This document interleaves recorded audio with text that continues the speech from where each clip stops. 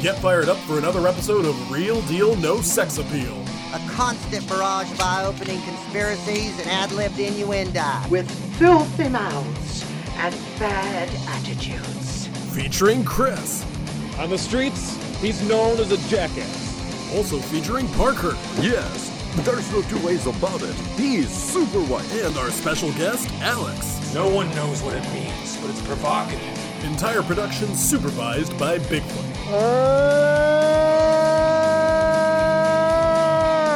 Now, let's join the boys for their latest episode.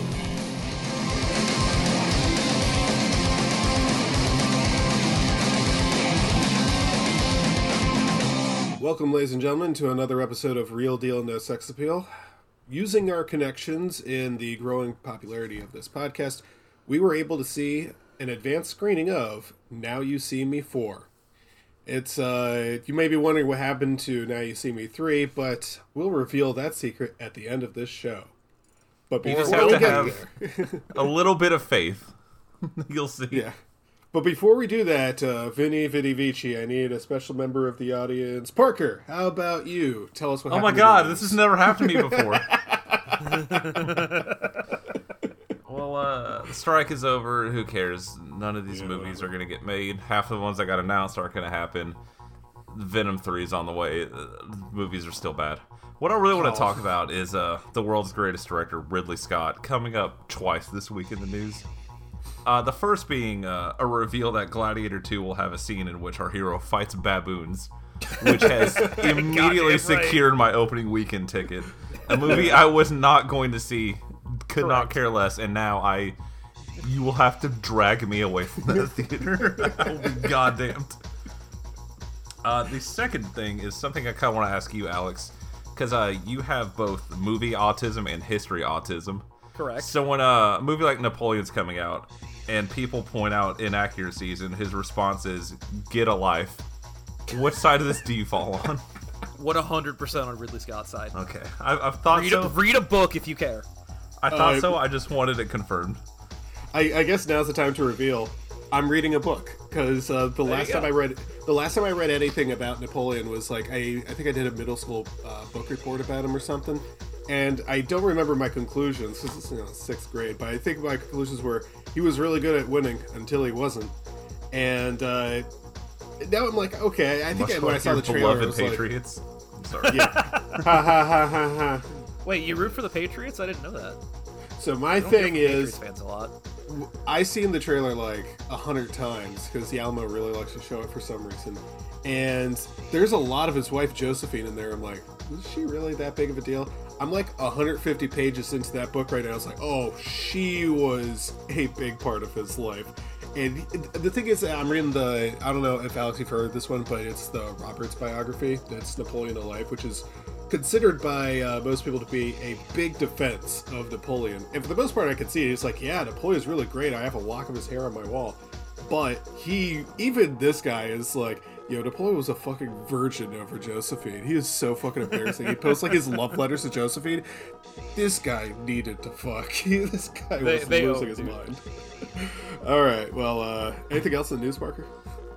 So yeah, I had known about that Zack Snyder Star Wars knockoff coming out because that's a thing that we have to watch for this show legally.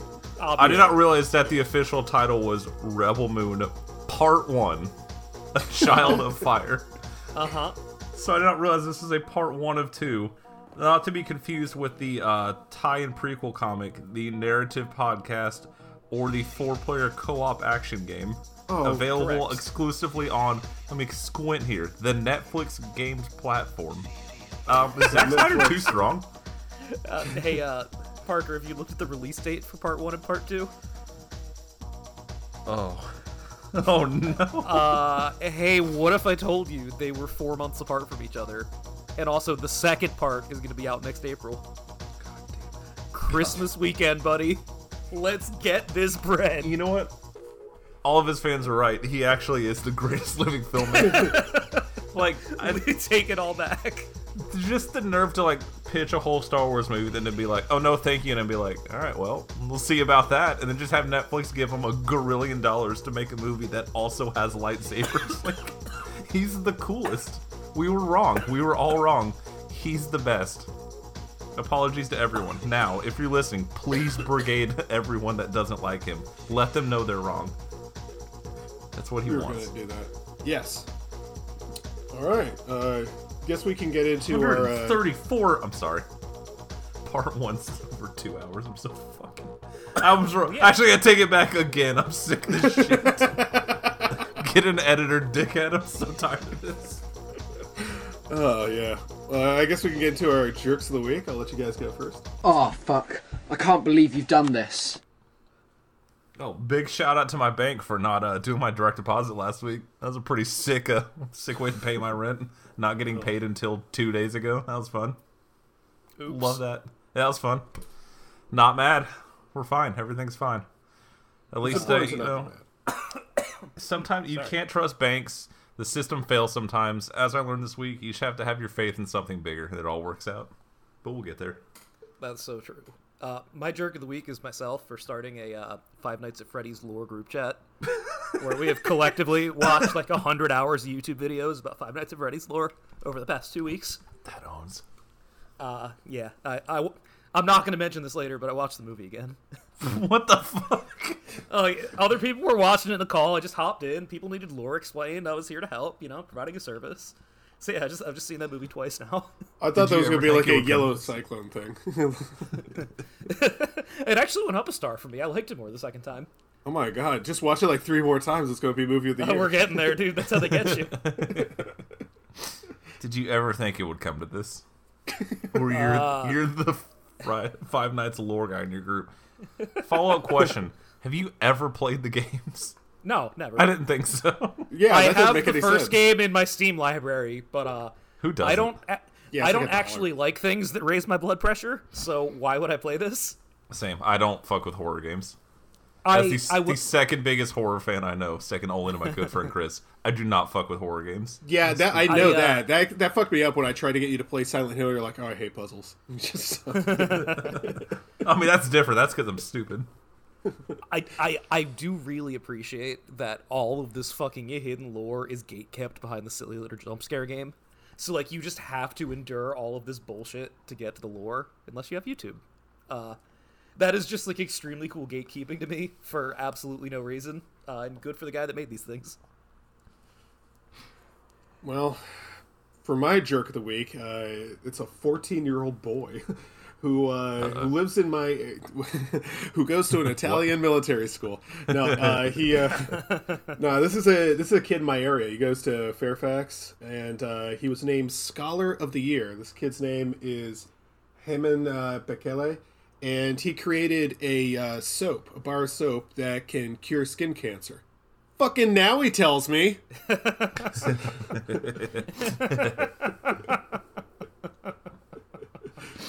You should really just like lean into that when you're like at the draft house watching some piece of shit. Just lean over and be like, I'm a survivor, you know.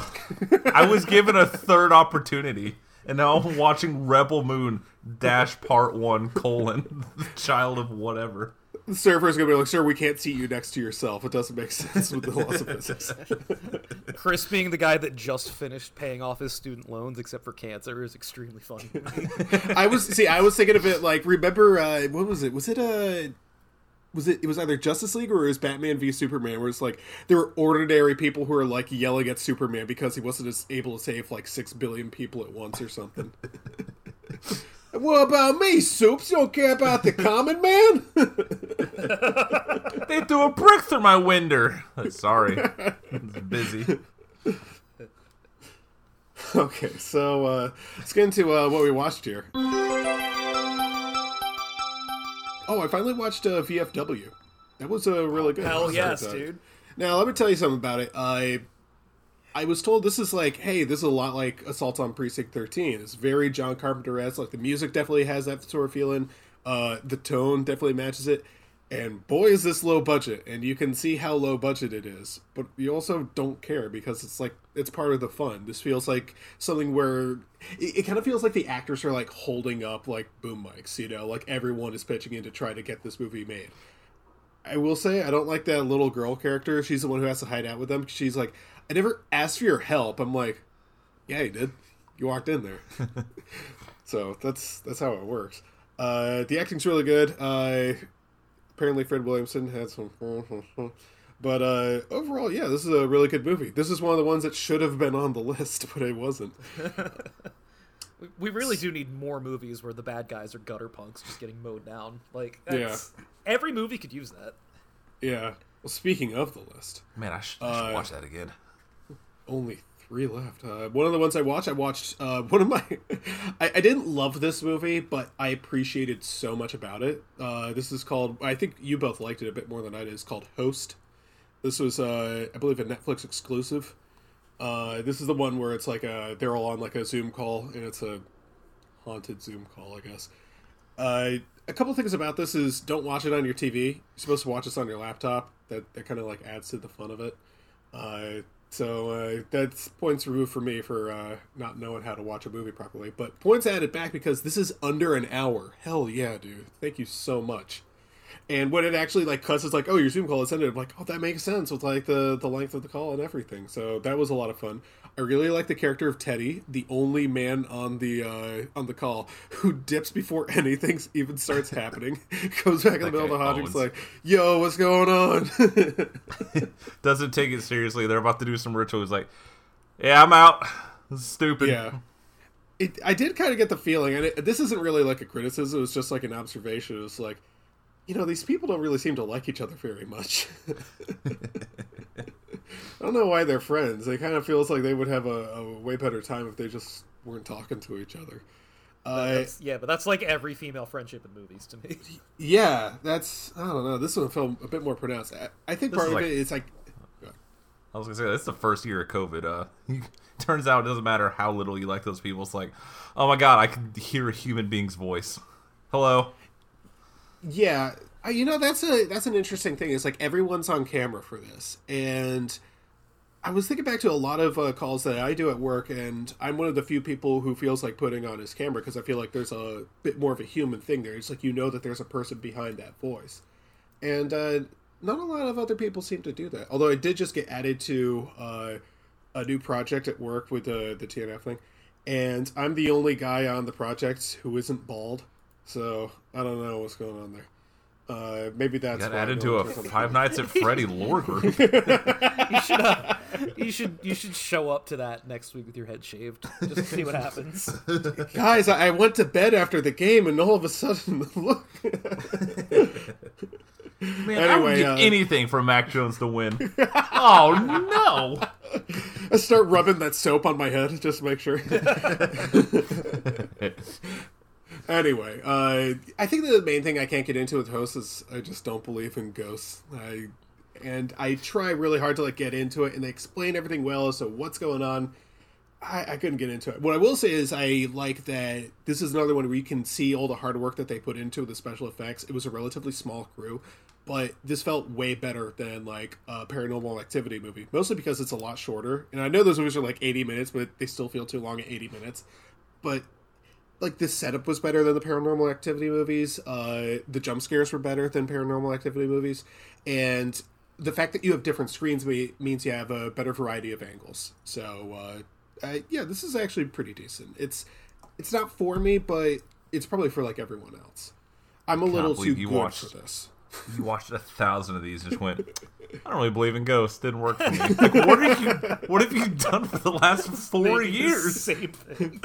God, you know, that's the thing is like ghosts don't really factor into the list as much as you would think. It's mostly, actually, I think it's mostly vampires. I don't believe in Frankensteins. Check minus. Try again. Yeah, but this one's believe in science, Parker. Well, yeah, I got some textbooks down here I can throw your way, buddy. All right, next one here. Oh, dude. All right, I'm trying to be diplomatic about this. I watched X, starring Mia Goth. I'm going to be honest, guys. I was sold that she was going to be surfing cunt in this movie. It just felt like she didn't serve any cunt. I didn't see a whole... I don't know.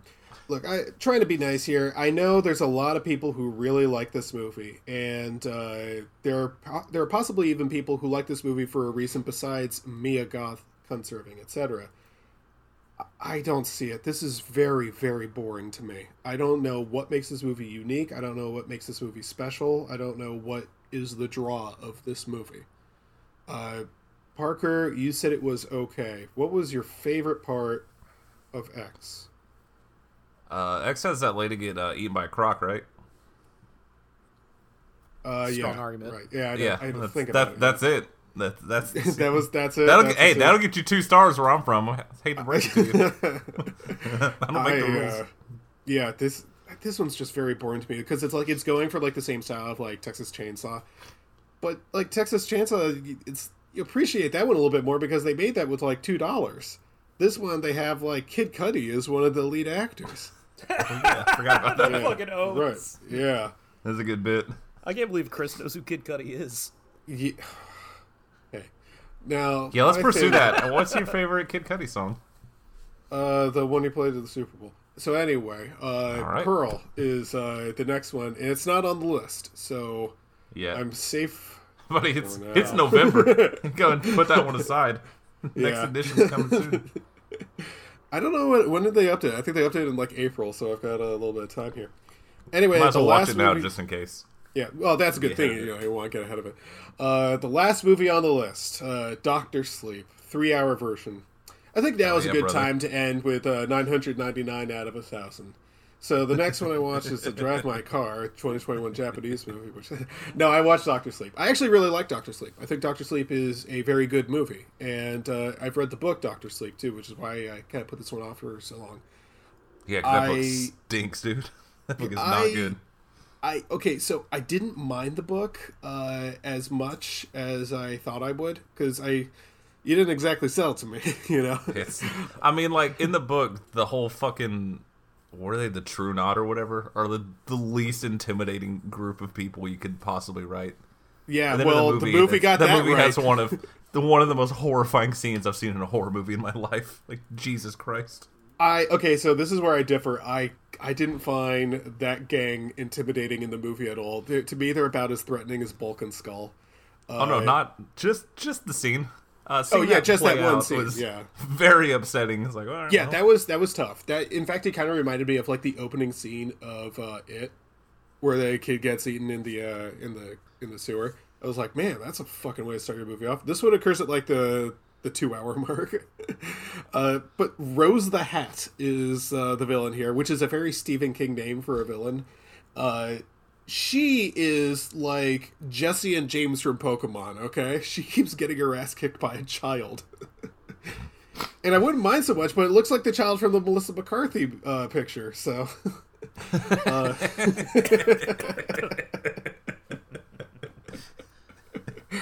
She keeps coming back. We really should have just made her the podcast art.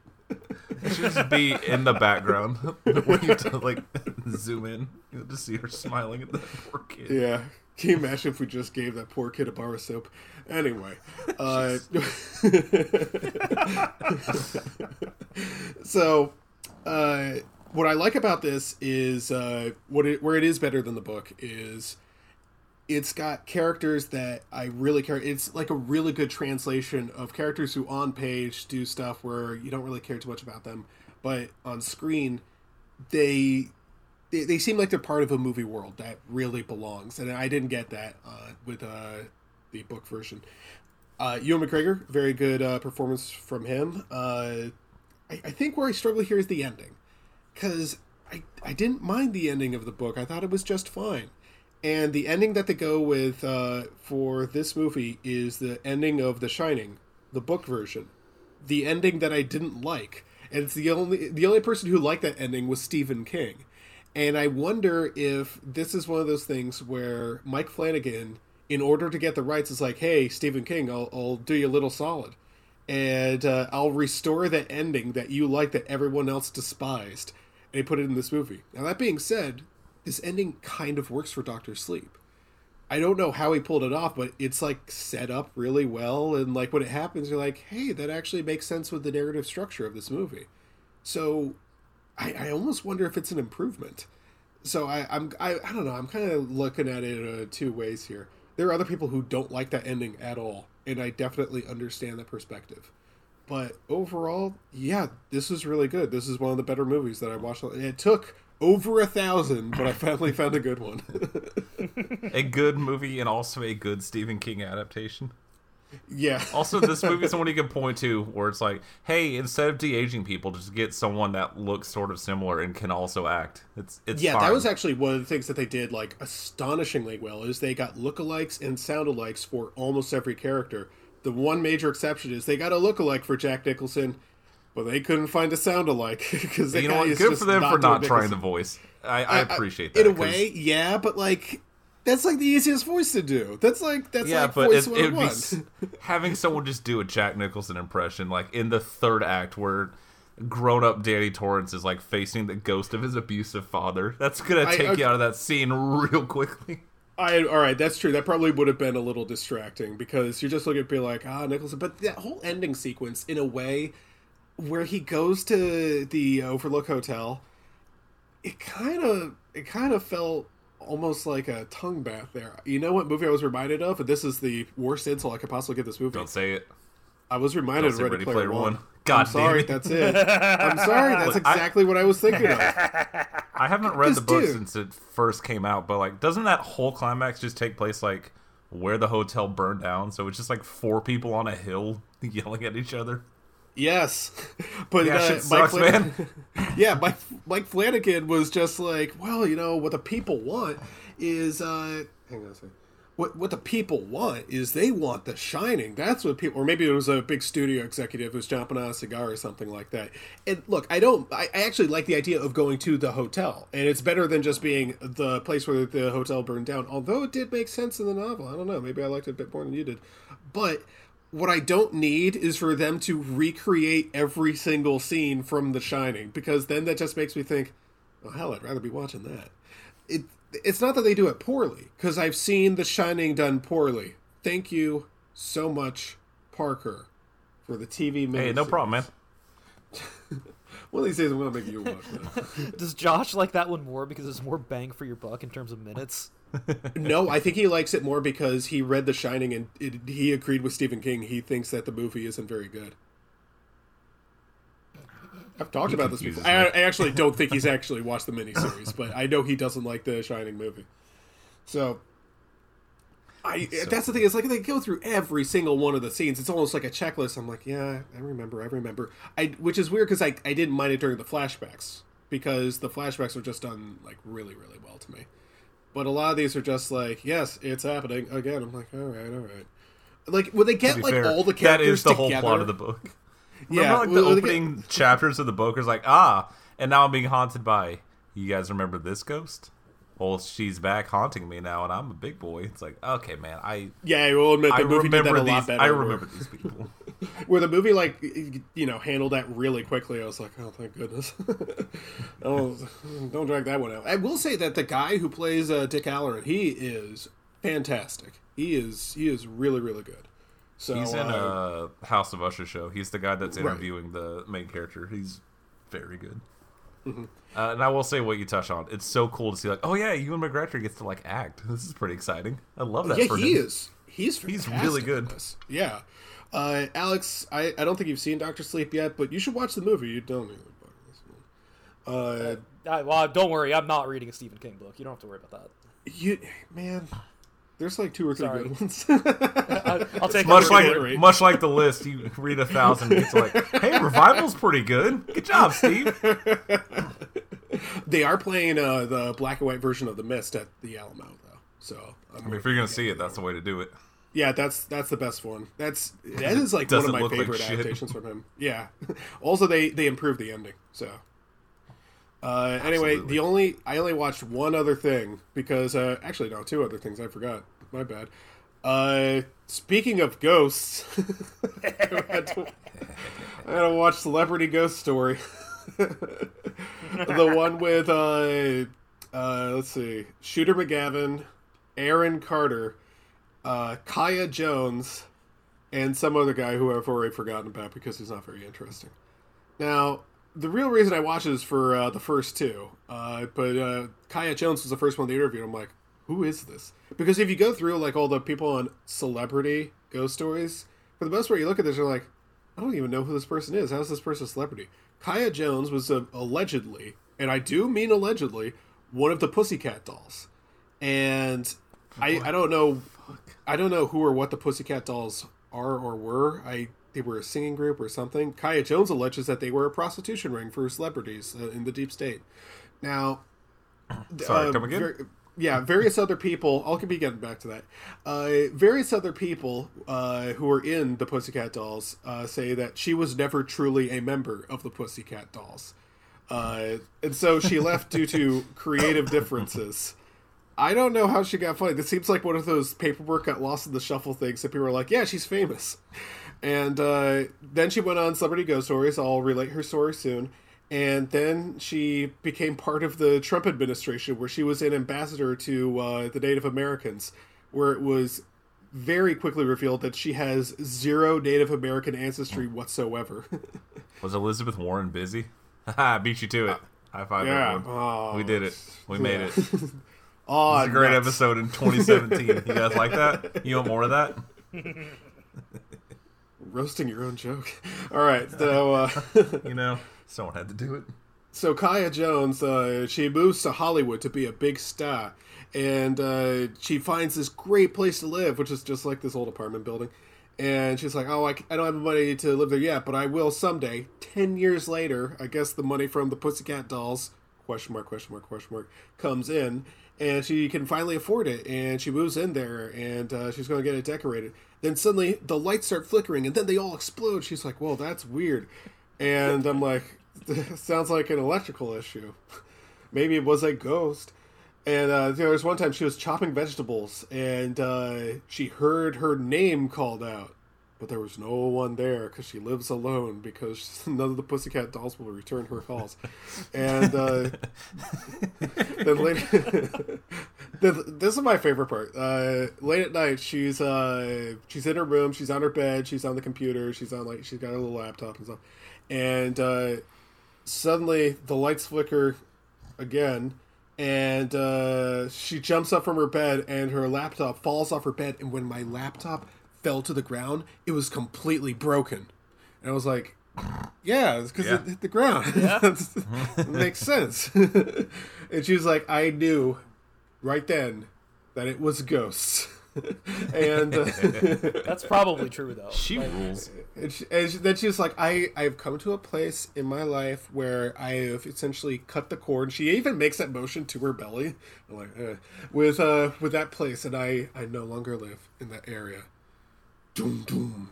Aaron Carter was a triple platinum bestseller artist. Like, oh, okay. Alex, when he said she lived alone because they wouldn't return her calls, did you imagine the other Pussycat Dolls sleep all together like the Powerpuff Girls and she was just by herself? I did not. However, when he talked about her trying to save up for 10 years to buy this apartment, I did imagine her just going to the leasing office with a bunch of beads over and over. Oh, so I'm sorry, Aaron Carter. Friend of the show. Aaron Carter, true member of the Pussycat Dolls. He, Power King. Yeah. Oh, hang on. Where's the music? No, fuck! God damn it! Is he the ghost in this? Maybe he is. Okay, so Aaron Carter, he The worst bit in the history. It's my favorite bit. Aaron Carter is yeah, this is one of the good ones. Aaron Carter's first of all, he looks like he's in the middle of a heroin binge. He looks emaciated when he's talking to the screen. And from fear. From the ghost. He's like, I never used to believe in ghosts, but now I do. And it turns out the story happened when he was like 7. So, okay. He's like, yeah, when I was growing up, I had a grandmother, and like spooky noise plays, and I'm like, what? And she used to love me. I love my grandma so much. She was my best friend. I'm like, okay. But she used to love to scare me. I'm like, is this going to be one of those things where it's like something strange happened in the middle of the night, and his grandma was nowhere to be found? No, it turns out his grandma dies. So this song is actually for Aaron Carter's grandmother. Is she the ghost? Yeah.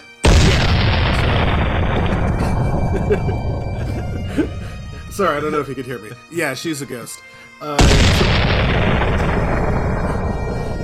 She actually. So she. That sounds great on the other end. I'm assuming it sounds good with whatever you're doing there. 'Cause it sounds like a nightmare over here. So anyway, so she dies, and but before she dies, she has a question for him, right? The robot suit, the G.I. Joe videos. That's for two of you. You're welcome. Yeah. Okay, so she says, before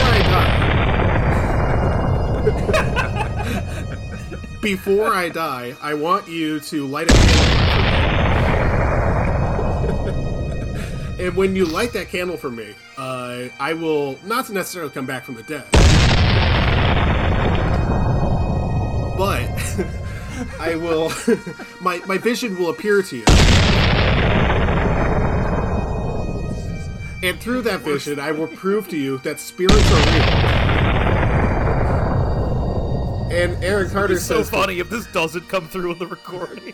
God, I hope it doesn't. More than I ever hope for anything. God, if you're listening up there. All I want is for this to not come through in the recording and to gain the power of all the military leaders in...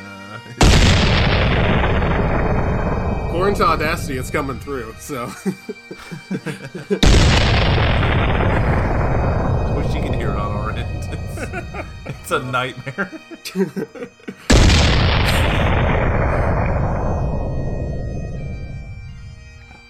Okay, so anyway, he lights a candle to... Forgot about that one at the end. It always, like, surprises you. So... And that other one at the end.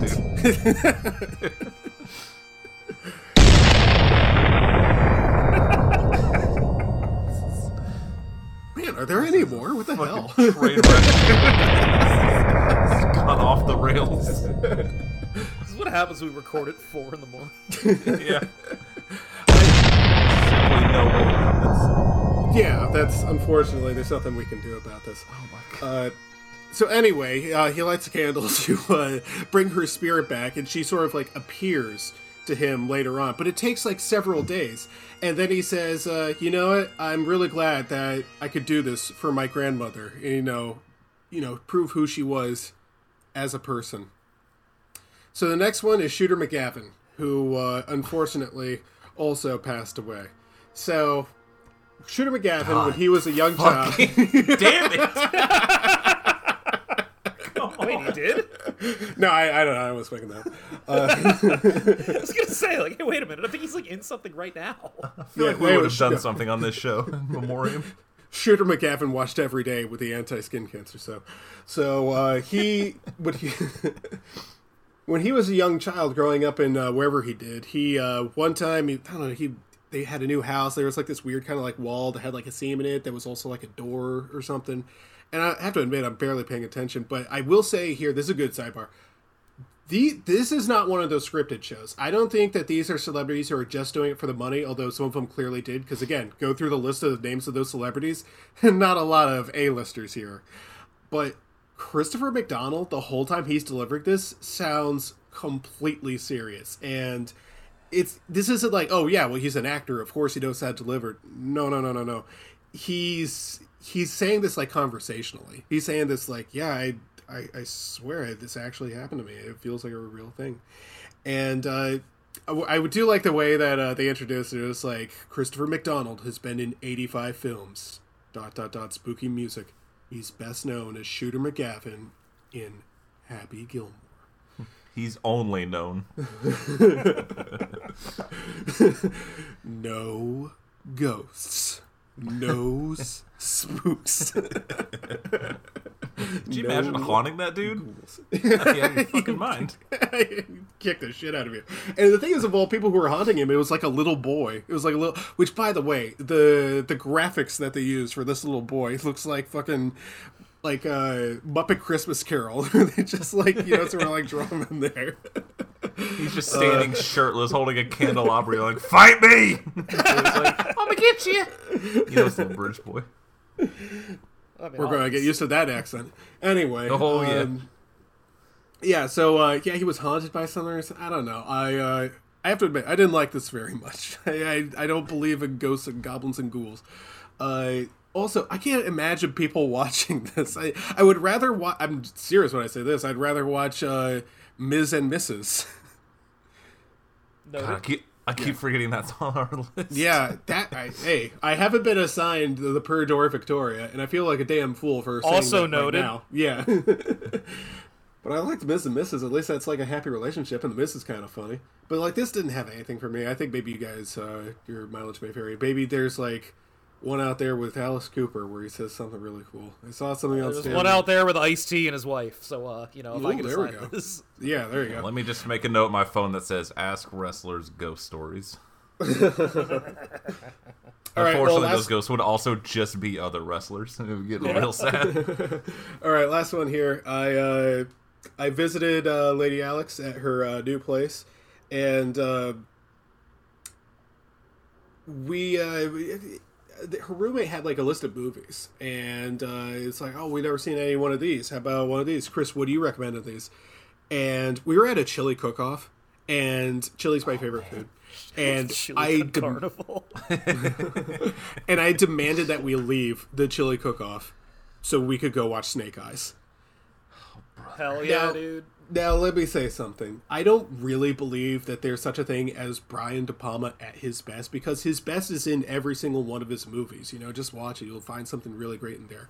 But man, Snake Eyes is really, really good, dude. That's a bold claim, Fitzgerald. Yeah.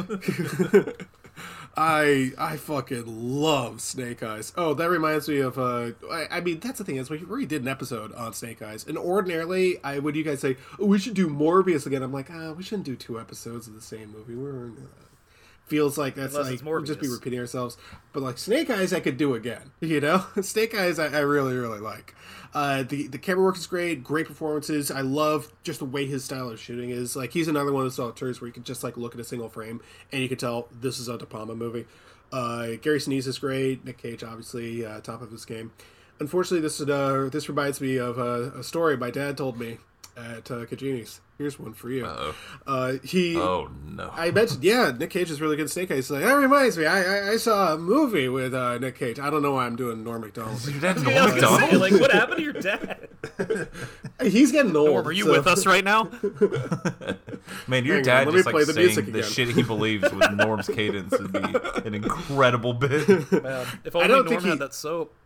Dad's never heard of Norm Macdonald, at least as far as I know. Anyway, so Dad's like, I saw a movie. He's like, I saw a Nick Cage movie that was great. It was his best performance. I'm like, what is it? Please don't say Leaving Las Vegas. He's like, it's a great one. It's one where he doesn't talk for the entire movie. Finally. God. I'm like, you know, I'm like, I got a friend who's a lore expert on it. And I was canon, actually. I kind of stared at him for a bit. I was like, you actually like that movie? He's like, I like the fact that he didn't talk. So that's how I bullied my dad to say, no, I didn't actually like Willy's Wonderland. Why did he watch the whole thing? It runs in the family. I guess. Yeah, that's where I get it. All right, Alex, what'd you watch? All right, let's see what we got here. All right, so last week Parker talked about the new Hell House movie and said basically, it's fine. It's better than the 2 bad ones and worse than the good one, which is something I can endorse. Although I would like to get into the weeds a little bit with this one, because this is one of those movies where like I really, really enjoyed like 60% of it and fucking hated the other 40%, and that doesn't happen very often, especially with these stupid found footage movies. Parker, if I'm not mistaken, you said that you did not care for the acting in this, yes? There's a couple people that leave a little bit to be desired, to put it kindly. I completely disagree with you. I actually really...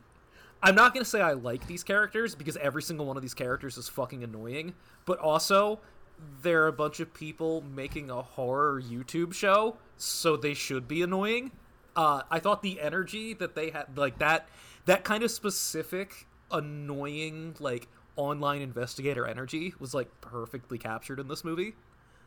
Yeah, that's fair. That could be on me for conflating these people annoy me with bad. That happens.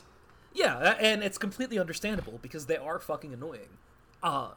One thing that I really, really love that this movie does is that they make these characters... I mean, these characters are varying degrees of scared, but to have a completely fearless character for, like, an hour 10 of this movie who just completely loses it at the end is something that more of these movies should do. Because, like, yes, obviously this is scary. Like, they're seeing ghosts. Like, if this were happening to you, you'd be fucking... all of us would be in the car out of there at, like, minute 10 of this movie. The first time someone was like, hey, wasn't that clown facing that way? I'm out. I'm walking home. I do not care. I don't care which of y'all did it. Bye. Goodbye. Yeah, exactly. Whereas in this, like, they literally see the fucking girl peeking out around the corner at, like, minute 25, and they get it on camera, and the girl's like, oh my god, we have to go in there right now. I need to see what this is. And that kind of energy just comes throughout the movie until, like, the ghosts finally break her. And the idea of breaking a character like that is incredibly scary in a lot of ways. Just because, like, again, like, I'm not going to sit here and say that any of us are, you know, that adventurous in any way, but, like, probably our belief in ghosts is, collectively is not super, super high. You see weird shit, you're probably not going to be scared by it. But, like, you see, like, really, really weird shit. Like, there's a point where you're just like, all right, well, hold on, this is fucked up. Something's wrong here.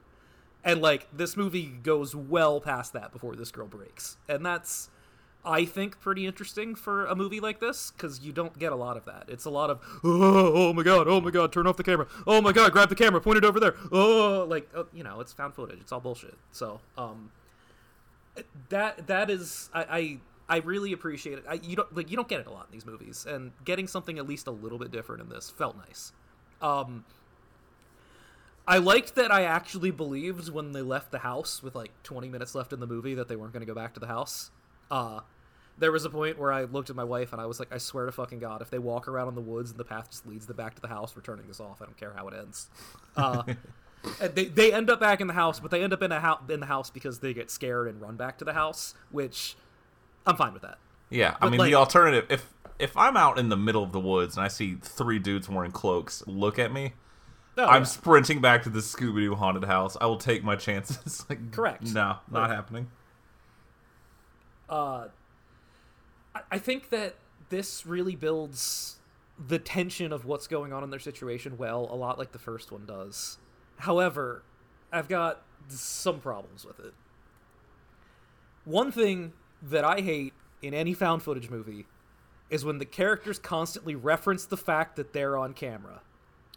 And constantly are talking about, oh, turn the camera off for this part, or turn the camera on, turn the camera... Like, I know. Like, and they do it so often in this movie that I understand that, you know, these characters are about to have an argument and one of them goes, turn the camera off. And yeah, you're saving me time because I don't really care about this argument. And, like, I guess I should be thankful for that. But it's frustrating that, you know, we're telling a story from these characters' perspective, and, like, I still feel like I'm being talked to as an audience member, which is kind of the opposite of how found footage should work in a lot of ways, even if they're recording something that's for an audience. Another thing I hate about these movies is when someone's got, like, a handy cam in a haunted place and the screen gets all pixelated because of ghost interference. Yeah, that sucks. You're gonna love all 6 of the VHS movies then. I'll pass. Correct. Fucking hate that shit.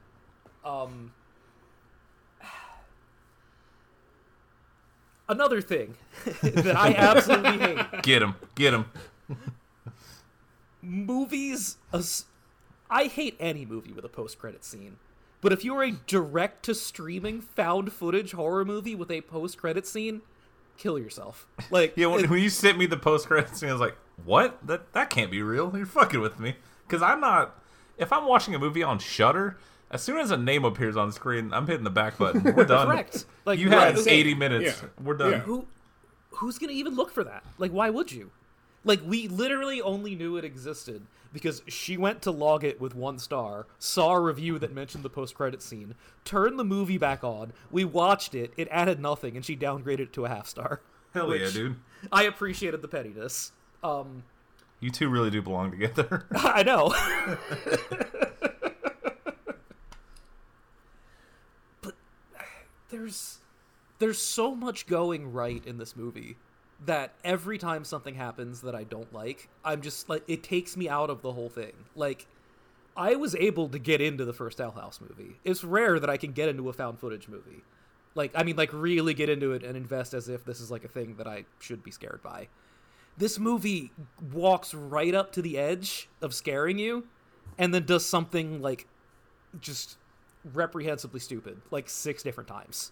And then it starts building back. And then it's like, all right, well, cool, I'll forgive that one dumb thing that happened. And then they do it again. And it's like, this movie has so many components that I like. Like, we get all sorts of in-universe lore for the Hell House movies because this doesn't take place at the hotel where the other ones do, but it takes place near the hotel, and at this point the hotel was burned down, and like there's an old antique shop that has things they stole from the hotel, not stole, but like salvaged from the hotel, and they go to the antique shop, and they find a bunch of secret stuff hidden inside the clock, and it's like the missing keys to put the story together, and then the ghosts go crazy, and you know, they don't make it out with all the stuff that they learned, but I don't know. I was very frustrated with this one because it should have been better than it was. Still way better than 2 and 3, but yeah, I was absolutely. really hoping for more. I was real excited for this one. But as someone who's watched a lot of found footage movies, still way up near the tops. Oh yeah. Sounds like Because all those flaws you described, but I've got about 100 movies that do that for you. Uh-huh. And to this day, I get mad when people are like, well, why don't they just stop recording? Because it's a fucking movie. Do you want a movie or not? Just let it go. Also, that's not a problem with this movie, because these people are intentionally trying to record the ghosts. Like, why would they... Like, there's a lot of moments where, like, you know, when the guy in the movie dies, like, you know, there's, like, knocking outside in the hallway, and, like, people are talking to he's like, you see him, like, turn the camera on, like, laying in bed, like, disheveled, like, I gotta point this at the doorway in case something happens. Like, yeah, that's how people recording a fucking YouTube show about ghosts would act. Like, I don't know. I'm gonna stop before I get myself in a little tizzy. No, you get yourself in that tizzy. I can't do that to Chris. Not for a movie that's going to be on the list in 2 years. He'll find out. Not funny. I can stop anytime. I believe you, dude. I was just waiting for somebody to invent some magic no more list soap.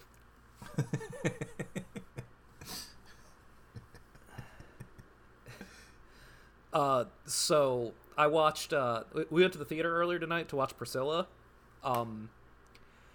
which is a movie that I also have a lot of mixed feelings about, but that are not nearly as strong. I'm sure you guys have seen at least one Sofia Coppola movie before. Mm-hmm. I'm sure. Without looking, I'm sure I have. It was, so, you know, that yeah, she's very much, a lot of her stuff is, like, very stylistically good. Like, everything looks the way it should. Everything sounds the way it should. Everyone's acting the way they should. But the plot is usually kind of nothing. Or, like, is making a point that seems to be in service of nothing. Which is exactly how I felt about this movie. So this movie, if you don't know, is about Priscilla Presley, the wife of Elvis Presley, who he met and started courting when she was 14. If you didn't know that, you will know that repeatedly throughout this movie, because the entire first half of this movie is just constantly calling attention to how young she is. Which, yeah, that's really shitty, but also, this movie takes place in a time before my parents were born. I just kind of assumed this is just how people were back then. Like, I don't think that anybody needs to watch this movie to go, you know what, you're right, I'm not going to vote for libertarians anymore. Hey guys, I hate to break it to you, but every guy in a rock band from the 60s and 70s was banging 14-year-olds. Yeah, I was going to say, like... I hate to break it to you. Yeah. Chris, as our dad rock expert, you know how many of these songs from the 70s there are. Just go down the list. Yeah, I can't read the lyrics here. Ah, jeez. Well, I mean, you can go even further back than that, like blues songs from like the 50s and 40s and stuff like that.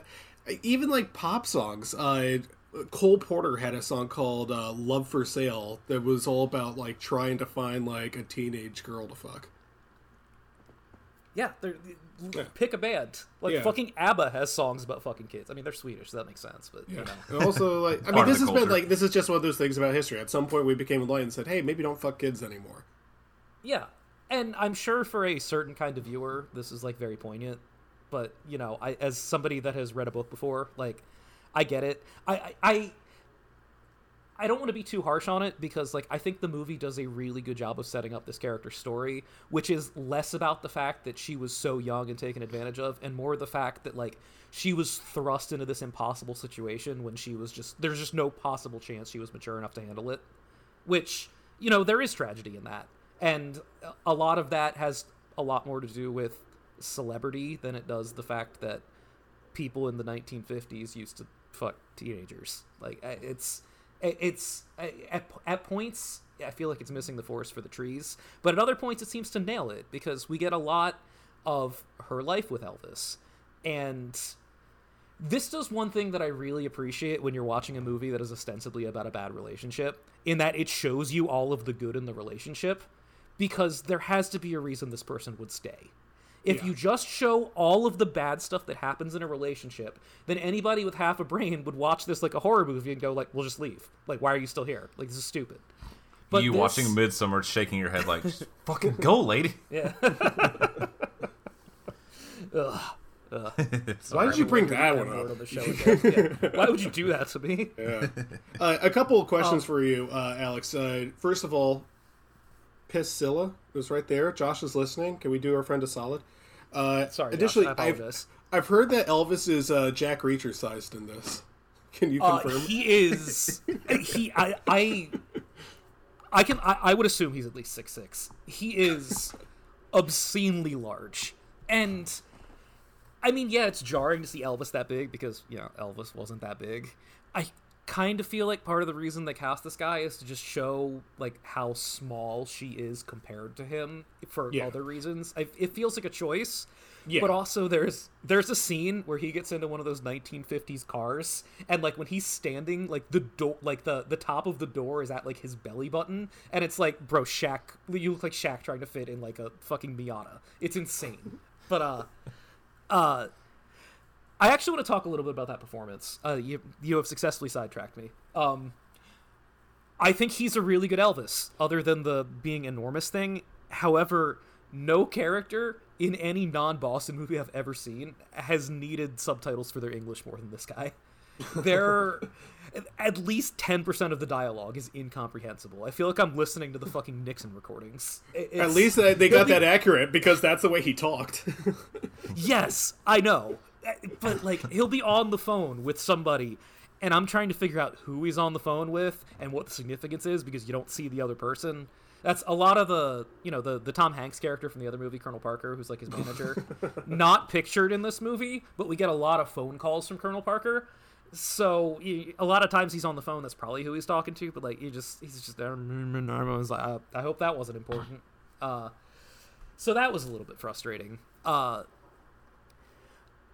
I think, like I said, this movie looks and is styled like exactly like you want it to be. Like, I hate to use this word because it makes me sound like such a jack-off, but, like, I feel like all of her movies have, like, a certain ethereal quality to them, where, like, I'm happy to just kind of watch any movie that Sofia Coppola makes, because, like, I'm happy to just, like, kind of immerse myself in the world because all the details are right, even if I don't really care that much about the story. And this is a story that is worth telling, and I think is done some justice by this, but also the whole time I was just watching it like, story about somebody who was too young for Hollywood. Wonder who this is actually about. And it was, I don't know if that's actually the case, but it was completely inescapable for me. Again, solid movie. If you, neither of you will ever put this on probably, but if someone else puts it on, like, you won't have the worst time watching it. It is completely adequate. The last thing I will say, because, you know, Elvis has this whole Arrested Development thing about him, where the reason that he's in love with this teenage girl in the first place is because he's, you know, just a big old baby. And we get a lot of Elvis's friends in this movie, who I would charitably refer to as, like, Elvis's posse, or, like, you know, Elvis's crew, or whatever you want to call it. And just every time they're on scene, they're just, like, doing a bunch of fucking jackass stunts to each other, which is unbelievable. It makes me really want to be friends with Elvis. Like, they're just shooting Roman candles at each other in one scene, and then we get, like, a nice, serious relationship scene, and then the next scene, they're just, like, racing golf carts around Graceland, and then we get another serious scene, and then Elvis is just knocking down a house with a bulldozer while all his friends are cheering and throwing rocks. Like, it's... dudes rock. They really do nail the dudes rock energy of what it must have been like to be friends with this big old man baby Elvis with $1 grillion. And Elvis, if you're listening, you need 3 more for your crew. We're ready to serve. We are willing to overlook your past transgressions. Do you feel Elvis's presence in this room right now? Oh my god. I just turned the light switch and the light turned off. Anytime I think of an Elvis performance, I just think of that one scene in Walk Hard. He's just rambling at him incoherently and then does a karate kick. I really appreciated the conversation we were having on the way home from watching this, because, as you know, like, while my wife and I have a lot in common, we have very different interests at times. So she's just like, yeah, she knows who this guy in this movie is. I obviously don't, because, you know, it's just a different corner of the internet for me. So she's just like telling me, she's like, yeah, it's really funny that Austin Butler, you know, spent years and years learning this voice and perfecting these mannerisms and got stuck with a voice and this and that. And then they talk to this guy that played Elvis in this. He's like, yeah, the only familiarity I had with Elvis is Lilo and Stitch. And that's extremely cool to me. Oh, all right. That makes me want to see the movie now. It's good marketing. It's a pretty good movie. Like, it's, if you watch this, you're not gonna be like, man, what a waste of time. That was boring. But as someone who's you're never gonna put this on. Someone who's very firmly in the camp of like, hey man, it's just make believe. Who cares? Like, yeah, I saw the little blue guy dressed like him, so I just did that voice.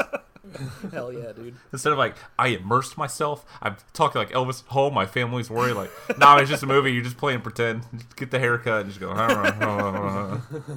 he's just muttering in the fucking background like, oh my god, he is Elvis.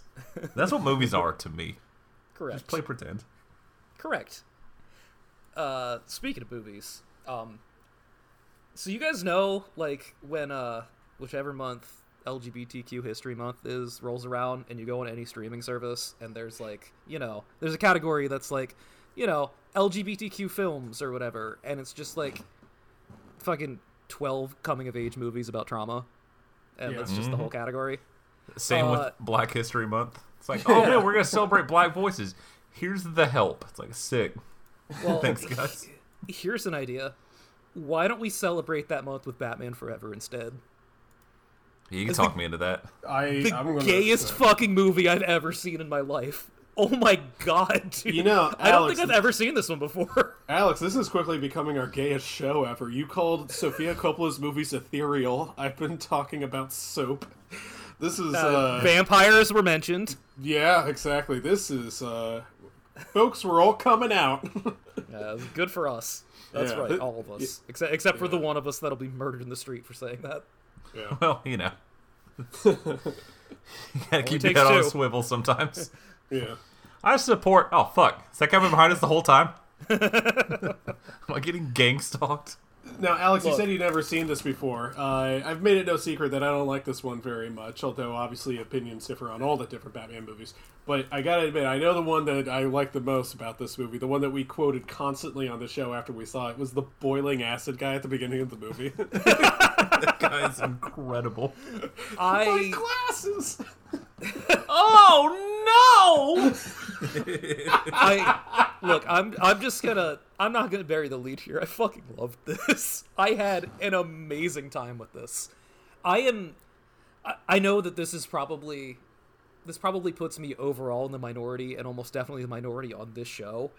But I would so much rather have campy bullshit superhero movies than dour, grimdark, brooding fucking Batman movies. Like, I am, like you guys, annoyed every single time I have to watch Bruce Wayne's parents die on screen. except in this movie. When you get those slow motion pearls hitting the oh my god, dude. Like, it is just so fucking extra. And it completely fits the tone of this movie, because this movie is fucking absurd. And I would not, a lot of people really, really hate the style of this movie. And I think that A, the style of this movie is something that I think is cool, and B, the style of this movie is not that far divorced from the Burton movies. You can very clearly see the DNA between the two. Oh yeah. But also, like, man, I as somebody that, as you guys know, that doesn't care for Jim Carrey in most things, I love Jim Carrey in this. As somebody who thinks that Tommy Lee Jones is boring in basically everything, I watch this and go, oh cool, Joel Schumacher watched Under Siege, the only good Tommy Lee Jones performance, and just told him to do that again. That's exactly what I want. Yeah, Alex, I do I'm not gonna like tell Jim Carrey in this movie, but I will fight for the aesthetic of this movie with my whole heart. I love everything about the way it looks. I love all of the neon street gangs. I'll admit that I definitely don't love this movie, but what I don't like is I don't like it when people blame Joel Schumacher for the way that this looks. Joel Schumacher was given an objective. You have to do this. We are trying to sell toys. The last one didn't sell toys. This is used to push toys. I'm not trying to get in I've already talked about this movie way too much. So I don't like repeating myself. But Alex, I can say this: if you like this movie, you're gonna love Batman and Robin. That is going to be your favorite movie of all time. That is a movie that I have seen. I saw that movie at a drive-in, so I have some semblance of a memory of it. But yeah, we'll get to that. Don't worry. Yeah. I just, as someone who does not like it as much now, I watched that movie, well, both of them, Forever and Robin. I watched them 100 times as a kid, and I had all of the toys. And I will maintain that Batmobile looks fucking sick. The Batmobile looks so cool. I was actually about to say that I think the Batmobile this looks shitty. Absolutely, it does. It looks like dog shit. That's why it rules. Is this the one where Chris O'Donnell is he does that dance with a mop or something like that? Hell yeah, dude. That's the only scene of that movie my dad remembers. We were an hour and 10 minutes into this movie, and I paused it, and I looked at her. I'm like, I just wish there was some way that we could put George Santos in this movie. Because, George Santos is he as just a cunty evil politician. That's all this movie needs to be a 5-star movie for me. This movie, I know I've said this, and I'm not trying to belabor this is the gayest movie I've ever seen in my life. Only a gay man could have directed this. And I'm so happy that they let Joel Schumacher be gay for once. Because some of his movies are just so fucking boring. Yeah, it's so honestly, irritating. We want the real Batman. It's hey man, have you seen any Batman media made before the Tim Burton one? This seems pretty yeah. It seems like they nailed it, buddy. That's the thing is Joel Schumacher represented the majority of Americans at this point. They knew Batman not from the comics and not even from the Tim Burton movies. They knew him from the 60s. And there's a lot of the 60s DNA in this movie. I'm sorry you read The Dark Knight Returns and you're mad about this, but the fucking neon skull gang is actually cool and good. Correct. I'm looking at the picture of the Batmobile again. The giant fin fucking kills me, dude. I love it so much. It's so dog shit. I love it.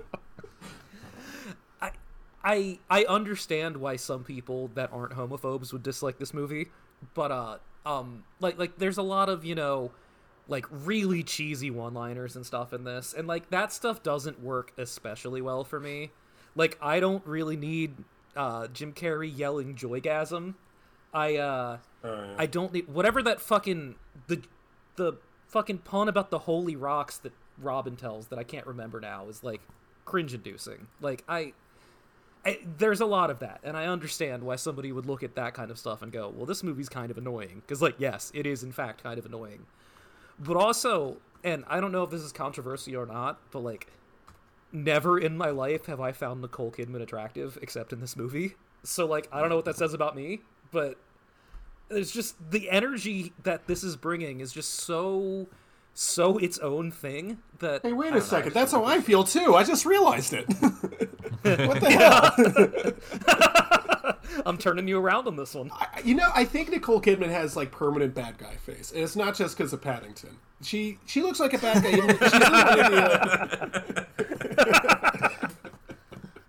You got me. You got me. Look, as somebody whose theater of choice is AMC and has seen that fucking Nicole Kidman trailer at least 150 times, like, I am much lower on my Nicole Kidman approval rating than just about everyone else on Earth. So for me to say something nice about Nicole Kidman in this movie where they just make her be really horny for a guy with a suit with nipples on it is saying something. But I think that it kind of works. I think everything in this movie kind of works. Whereas I look at, the previous Tim Burton. Well, I always mix up these titles, so I'm just not going to say the titles. Okay. The previous one was Returns. Okay, Returns, got it. Because I would have said this one was Returns, and I'm just a moron. So don't worry about it. In that movie, I'm supposed to find Michelle Pfeiffer hot, and I can't possibly do that because of how the character's written. And I think that, at least for me, she's objectively a lot more attractive than Nicole Kidman. So I'm not trying to turn it into a podcast about that, but I don't know. Everything in this movie works for me. Like, literally everything. Not literally. It's like 95%, but go ahead. You can't argue whether it's good with people, because either they accept that it's good that Two-Face's lair is cut down the middle and half of it is good and half is evil, or they don't. Like, you can't... Yeah. That's taste. Either you got good taste or you don't. I'm sorry. I don't know what to tell you. He's eating 2 separate dinners I think a lot of day. I think a lot of it really does come back to what you said, Parker. Is like a lot of people read Dark Knight Returns, which again is unfilmable, but also as part of it is like, no, Batman's supposed to be for grown-ups. I'm like, really? Are you sure? As somebody that hates that shit with a fiery burning passion, that probably has something to do with why I enjoy this so much. Because there is like a certain energy of like, oh man, people that fucking worship the Joker probably hate this fucking movie, like, and I like that because fuck those people. But when are we gonna get an R-rated Batman? When are you gonna shut the fuck up, nerd? No one cares. I just don't want to hear anything else about like, oh, Chris watches baby movies. This is a baby movie. Hell yeah, dude. Goddamn right. For cool babies, as it should be, because this is for rich babies. Literally about a character for children. This is the baby movie for like the babies with money. This is like oh yeah, I never had Batman toys. Yeah, man. Meanwhile, I'm sitting here like, what if I just bought that giant question mark scepter right now? Can I just go online and find that? I forgot the question mark scepter. This movie's real good, actually. Wait, isn't this another by one? Throwing a bunch of quarters at him, he's like, catch. He goes, ah! Just falls to his death. I fucking loved that. Wait, so one of the stories about Batman '89 is they almost had Robin Williams as a Joker, and apparently, I think they tried to get him for this one as the Riddler, but he was just like, nah, I kind of just want to play the Joker. Man, can you imagine fucking Robin Williams as the Riddler in this? Movie would be 7 hours long. He'd still be talking. Please stop talking. Mr. Williams, are you here with us right now? Skating and bopping around? Hang on, let me play this. Okay. It might sound a little something like this. I'm sorry. Robin God damn it! Williams. Son of a bitch. Wow. Yeah, I'm sure that Batman and Robin is in my near future. And if my memories of that movie hold up, I will probably not be as positive on Batman and Robin as I am on this one. But we will see. This is why we do these stupid rewatches. It's a possibility Batman and Robin becomes like, yeah, that's a little too much ice cream. Yeah. In theory, there's almost nothing about Batman Forever that I should like, and yet I like it all anyway. So I don't know what that says. It definitely has the best end song. Oh god, it's so good, dude. Yeah. Hell yeah. No, I'm just thinking about on that music video and sorry. I'm sorry, I'm just thinking about Always Sunny, where they used it in that one. I just love the fact that if you put on the Kiss for a Rose video, you just see Val Kilmer like ziplining across the screen. It's so cool. What a good era.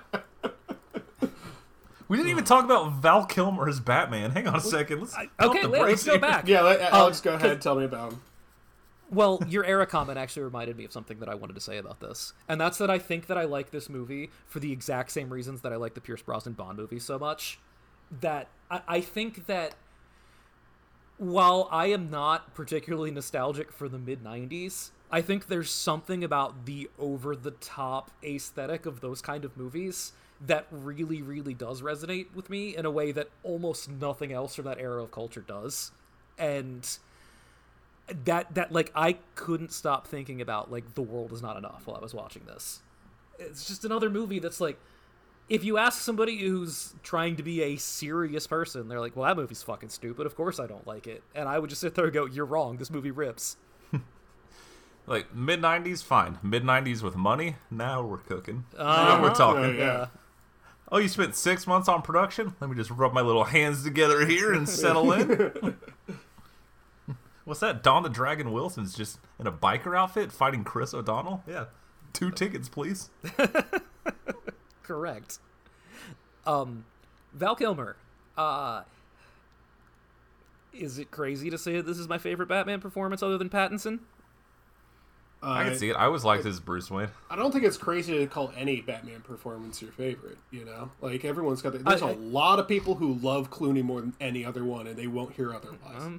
Well, maybe I'll change my mind after I watch that one again. I don't know. Yeah. But, I didn't like Keaton. I've never felt particularly strongly about Bale. I love Pattinson in those movies, but also in a lot of ways that, like, I like that movie because it's just Big O, but with Batman. Correct. A show we will make Chris watch eventually. Probably. Man, if that strike went on a couple more months.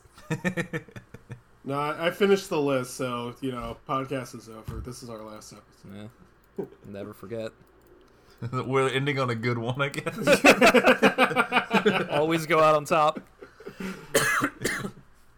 Yeah, no, I think Kilmer is a good Bruce Wayne and a pretty good Batman, and I think that averages out to probably being the best of, you know, the non-Pattinson ones. But I really love that Pattinson performance, so I feel a little bit biased. Oh, same. I just love that it's a different energy. It's like, all right, we just need like a hot, older, rich guy, and then Val Kilmer is the room in like 1997. You're like, yeah, he could take my girlfriend immediately. You don't have to say a word. She's just gone. I can't even be mad about it. Like, yeah, you should. Correct. I'd be mad if he didn't. Have fun. All right. Moving on before we get Chris big mad and make him talk about all his Batman stuff again.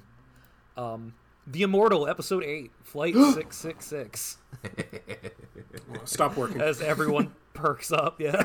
Lorenzo Lamas is probably my favorite Batman. I'm just going to cut everything before this. This is just going to be the episode. I'm just going to start with it. Just the cold open of the episode is whoever's talking about the Immortal. Yeah. We're just trying to get people in the door. We're like Netflix, baby. Yeah. So this one starts off in a bio lab where a demon has been stealing the identities of scientists because he wants some chemicals or something.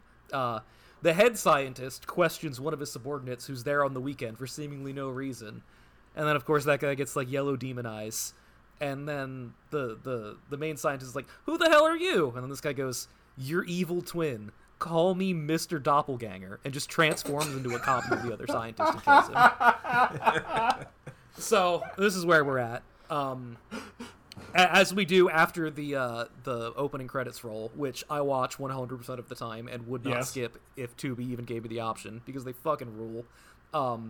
We start off, as we always do, with the girl and the virgin sitting around, you know, talking about how much it sucks to have to coexist with each other.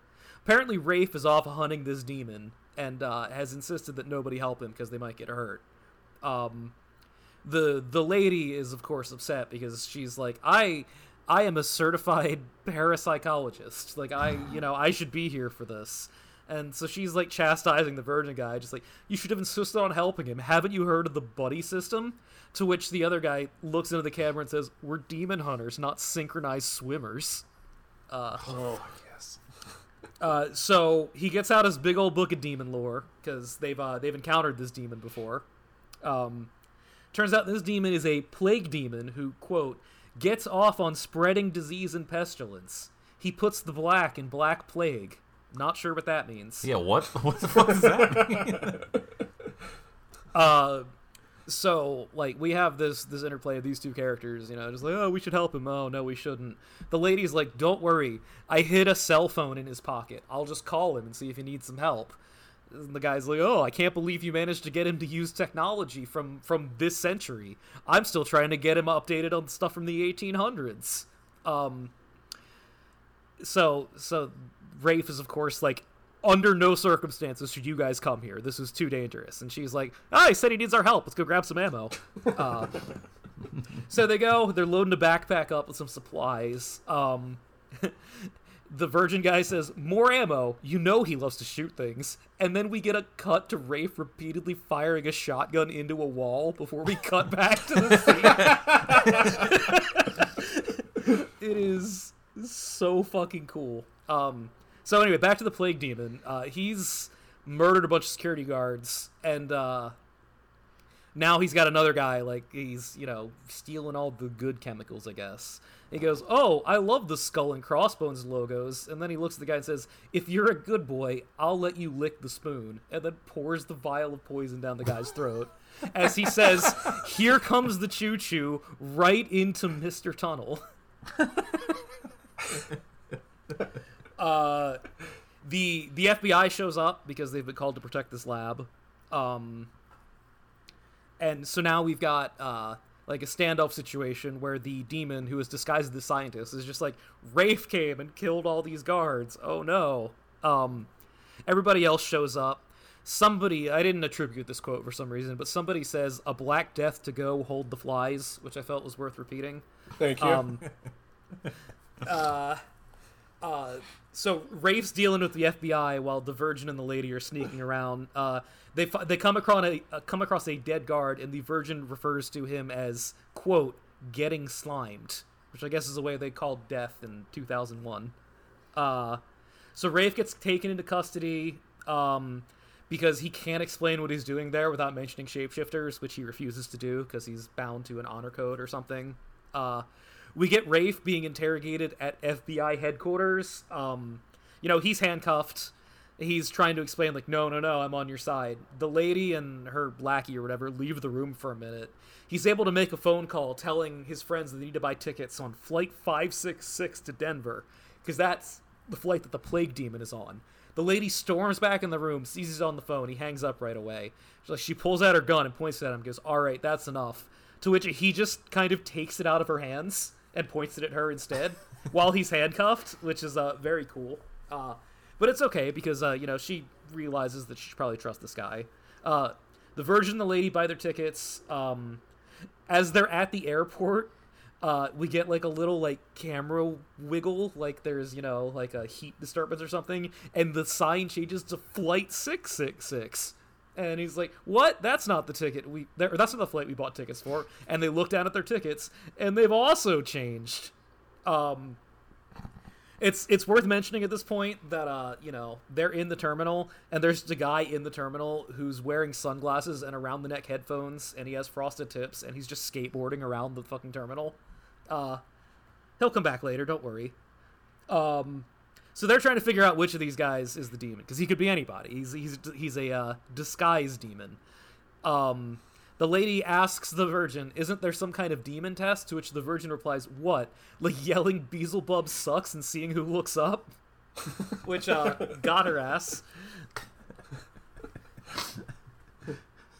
So the demon corners one of the passengers in the bathroom and steals his identity. And then he's going to board the plane, and he's like, oh, hey, sorry, I'm late. And the check-in lady goes, well, it's not like we could leave without you. And the camera pans back to the guy, and he's just suddenly wearing a pilot hat. So while they're on the plane, Rafe and the FBI agent are, they're like, we got to get out there. We got to get to the airport. My friends are on that flight. This is where I didn't even write down what the fucking chemical is called, but it's stupid. She says, and I quote, it's funny, Rafe, you strike me as a night person. To which he replies, I strike a lot of people, which I liked. That's good. That's good. I'm going to use that. We cut to commercial. We come back from commercial. The plane has crashed off screen, and we find out from the FBI lady getting a call. And then the very next shot is the Virgin and the girl perfectly fine, just wandering around the woods in a bunch of plane wreckage.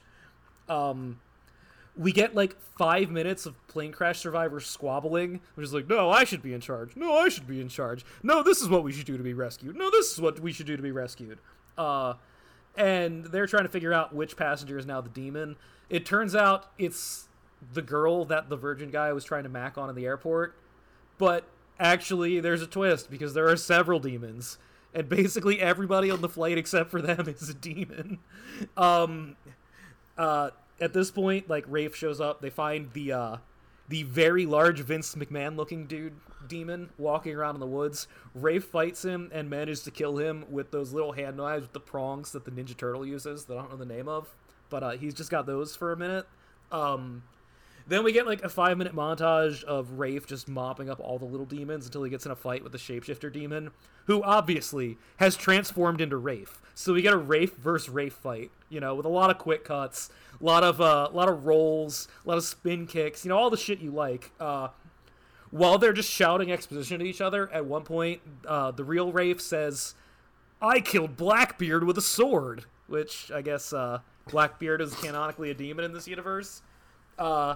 And then he manages to do a spin kick that knocks the demon's head off, and the demon gets zapped into his portal to hell, and everything ends happily, and nobody dies, and the lady gets jealous that the hot FBI agent was hitting on Rafe. Tune in next week. Oh my god, it sounds like the best fucking show ever made. I love the Immortals so much. I love the game of games now in a way I've never had before. It's gonna be hard to find something to replace the Immortal with next year. Maybe we should just do the Immortal again. Yeah, we all get like different episodes. I'm gonna write that down, actually. One last thing to talk about, which I presume will be tag teaming with Parker. Oh, yeah, you will. A brand new, very real, not at all farcical documentary called Yeti Massacre about the Dyatlov Pass incident of 1959, in which a bunch of hikers died mysteriously in the Russian wilderness. Now, Parker, you're somewhat of an expert on this this whole scenario that happened. In your expert opinion, what would you say was responsible for the deaths of these 9 hikers? I think Stalin himself could have been behind the Russian Yeti massacre. Which is a quote, line for line, that a man says into the camera. Correct. Several times, actually. This movie presupposes, like, hey, we'll never know what happened to these people. Here's 9 theories, and 7 of them are a Yeti. And then an 8th one is Hitler's Yeti. And then also just like, I don't know, it's sonar or something? Oh yeah, the Yeti sonar theory. That these people went crazy in the woods not due to hypothermia, but because the Yeti had telekinetic powers. The Yeti's just standing slightly out of frame with fucking 2 fingers on his temple like Charles Xavier, just staring at them, driving them to madness. So let's just talk about what you and I discussed beforehand. When they discussed the Yeti Highway, and a man is standing on the beach doing Yeti calls, and the Chiron appears on the bottom of the screen and says his name and his occupation as Cryptid Tracker. We both separately had very, very existential crises of like, because it's just been my life the whole time. Like, I'm working this dead-end fucking job. I could just tell someone I'm a Cryptid Tracker and have a camera follow me out to the beach just to like howl and be like, "Nope, thought we'd see him today. No sign of him. They must have already caravanned that way." He knows the cameras are here. He's very camera because of his telepathy. Yeah. This is one of the dumbest things I've ever seen in my life. But in a good way. Oh, 100%. If you, like me, are somebody that grew up watching like Modern Marvels and World War II documentaries on the History Channel, or if you're somebody who's slightly later in life, maybe dabbled in a little bit of cannabis and watched a bunch of Ancient Aliens, this movie's for you, because it is set up exactly like every one of those episodes of all of those things, up to and including having the same narrator. That was a good choice. They know who this is for. Correct. It is... Because it's not just a Yeti. It's a trained Soviet Yeti, and that's very important to get that distinction across. This isn't your run-of-the-mill cryptid. This was genetically enhanced by Stalin himself and let loose in the fucking mountains. It's, like, honestly, other than this being a little bit too long, everything is absolutely pitch perfect for what one of these, like, real episodes would have been. It's, like, staggering the time and care they put into not just, putting commercial breaks into something that, from what I can tell, is not airing anywhere that actually has commercials, but also just the way that they use, like, the most tangentially related stock footage they can possibly get their hands on. Like, one of the theories involves there being, like, a Russian weapon test that pissed off the Yeti, and they just show stock footage of an atomic bomb being dropped on a house. And it's like, yeah, that's exactly what they fucking did in these shows. like this is exactly what I need. Thank you. We always dog on Letterboxd reviews, so I'd like to spotlight a good one that told me that for all of their recreations with the Yeti, they're very clearly using a Spirit Halloween Sasquatch costume because they almost bought that same one the day before. So thank you to whoever that was for pointing that out to me. They just bought one off the rack to film a man just running around snowy ass woods. This is amazing. This is fucking incredible. If you are a little piggy like us who loves Squatch content and also loves mockumentaries, like, this is in your wheelhouse. Because, like, it's got, like, the right tone where, like, you put it on and you don't know whether it's, like, someone doing this seriously or someone doing this as a bit. And it takes you, like, 5 minutes to be sure. And I love that energy. Like, just let me dangle for a little bit. Maybe these are, like, crazy Yeti theorists. Why not? And then you go, oh, well, we know way too much about this incident for any of this to even pretend to be accurate. So, presuppose that's what you were told. But what if what really happened? You're like, okay, you could do that with anything. Like, yeah, we know this happened. But where did the bite marks come from? You're like, what bite marks? You're like, aha, gotcha. Okay, I guess you did. The amount of fucking old Russian people they talk to in this movie is just so good. Like, woman who's like a survivor of a separate incident that I guess happened. She just survived. Like, oh yeah, we also got cold and lost. I saw a Yeti. And like, okay. Well, you can't argue with that. I believe you, ma'am. When at like the hour, like close to the hour mark of this movie, they're like, and now a never before known eyewitness has come forward, and it's like somebody that lived like 50 miles from there. And then you just look for a second, you're like, you're not even old enough to have been alive during this. The math doesn't check out, man. It's perfect. It's perfect in every way. It's important to point out, because it is like framed like a TV show. So like, there's several theories, like we said, but every time it cuts to a new one, it flashes on the screen. So it says, theory number 4, Nazi killer Yeti. And you're like, okay, well, I guess we'll give this 10 more minutes. And then we'll get to number 5, Stalin's Yeti. And you're like, okay, I'll give it 10 more minutes. And the next thing you know, you've spent 75 minutes watching this dog shit. Because just when you think it's about to wrap up, they're like, all right, and to recap. And they run it all down again. You're like, yeah, this is a good use of my afternoon. This is really good. Stalin refused to give up on his dream of harvesting Yeti for military power. Is another quote lifted from this. Yes. That is correct. All of it. All of it has that fucking stupid goodness you want. They mentioned Stalin several times. Oh, yeah. Stalin is very, very in this movie, which is funny when you realize that he was dead for like a decade when this incident happened. It's like, wait, so you're telling me Hitler captured a Yeti, trained it, let it loose when he died in 1945, and 15 years later it murdered people in the Ural Mountains? Okay. Hey, you can't prove that it didn't. That's true. Just a theory. It's just a theory, man. We're just, there's no such thing as a bad idea. Anything could be possible. Hypothermia? Never heard of her. Now, what if a man-ape experiment broke out of a Soviet lab? This is the best thing I've ever seen. Correct. If you know, you know on this one. Like, if any part of this is appealing to you, drop everything you're doing and watch this immediately. If you It's don't like laugh 80 in minutes, yeah. literally the first 2 minutes, if you don't laugh, you can shut it off. You're not going to have a good time, but... Because it does like the thing all these shows do where they show a bunch of the talking heads real quick, and then it shows the title card. And the thing about just the fucking drop line of like, a Russian killer Yeti, and then it cuts to black and the title card comes up, like... If you're not in from that, I don't know what to tell you. Also, why are you listening to this? We don't have the same interests. We're not going to get along. What a film. Big recommendation to everyone out there. We'd love to see it. Everyone with a pulse. Yes, correct.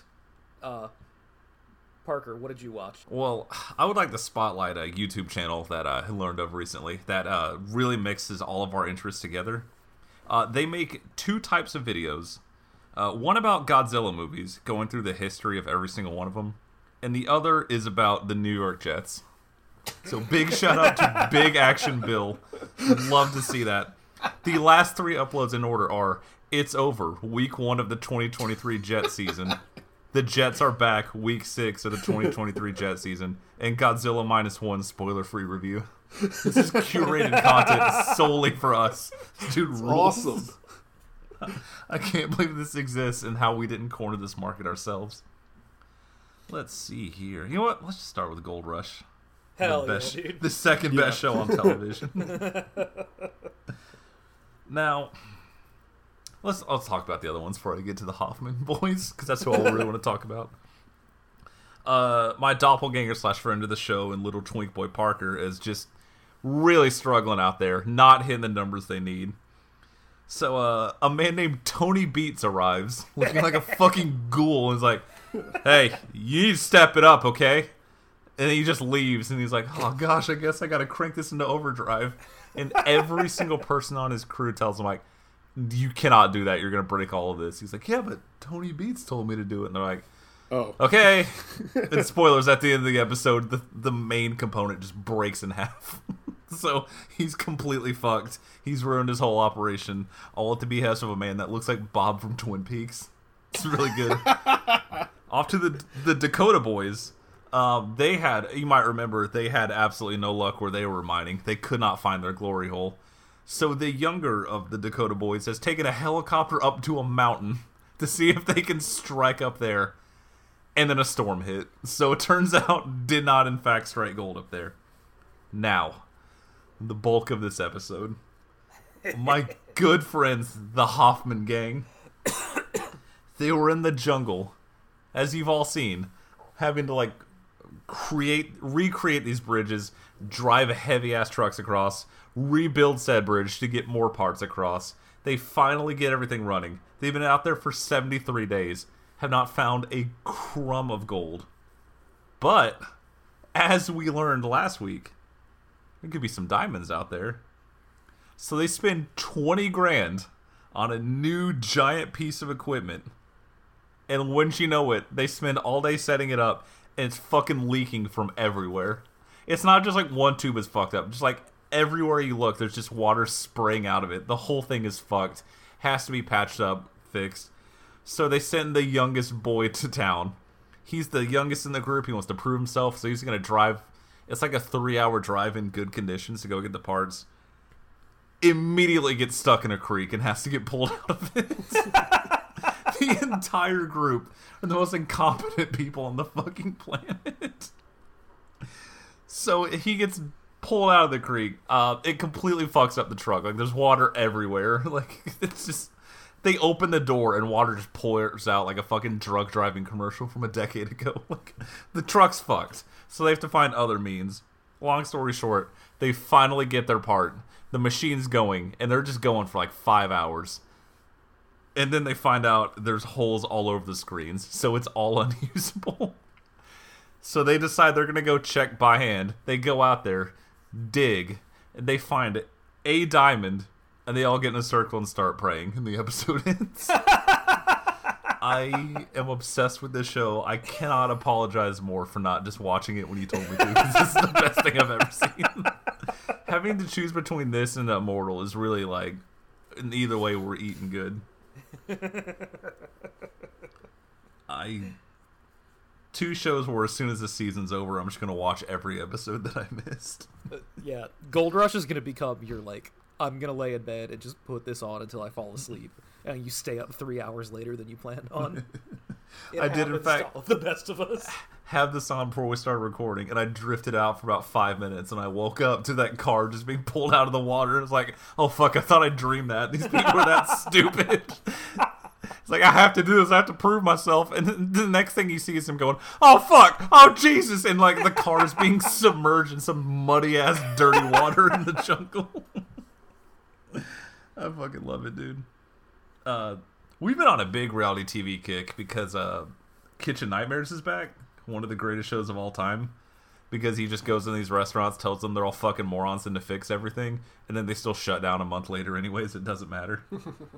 But I'm a big fan of slop, so I popped this on, and the first episode I watched, the big issue was a man in the kitchen who calls himself the culinary gangster, who makes $100,000 a year as their head chef, and also is terrible at it. And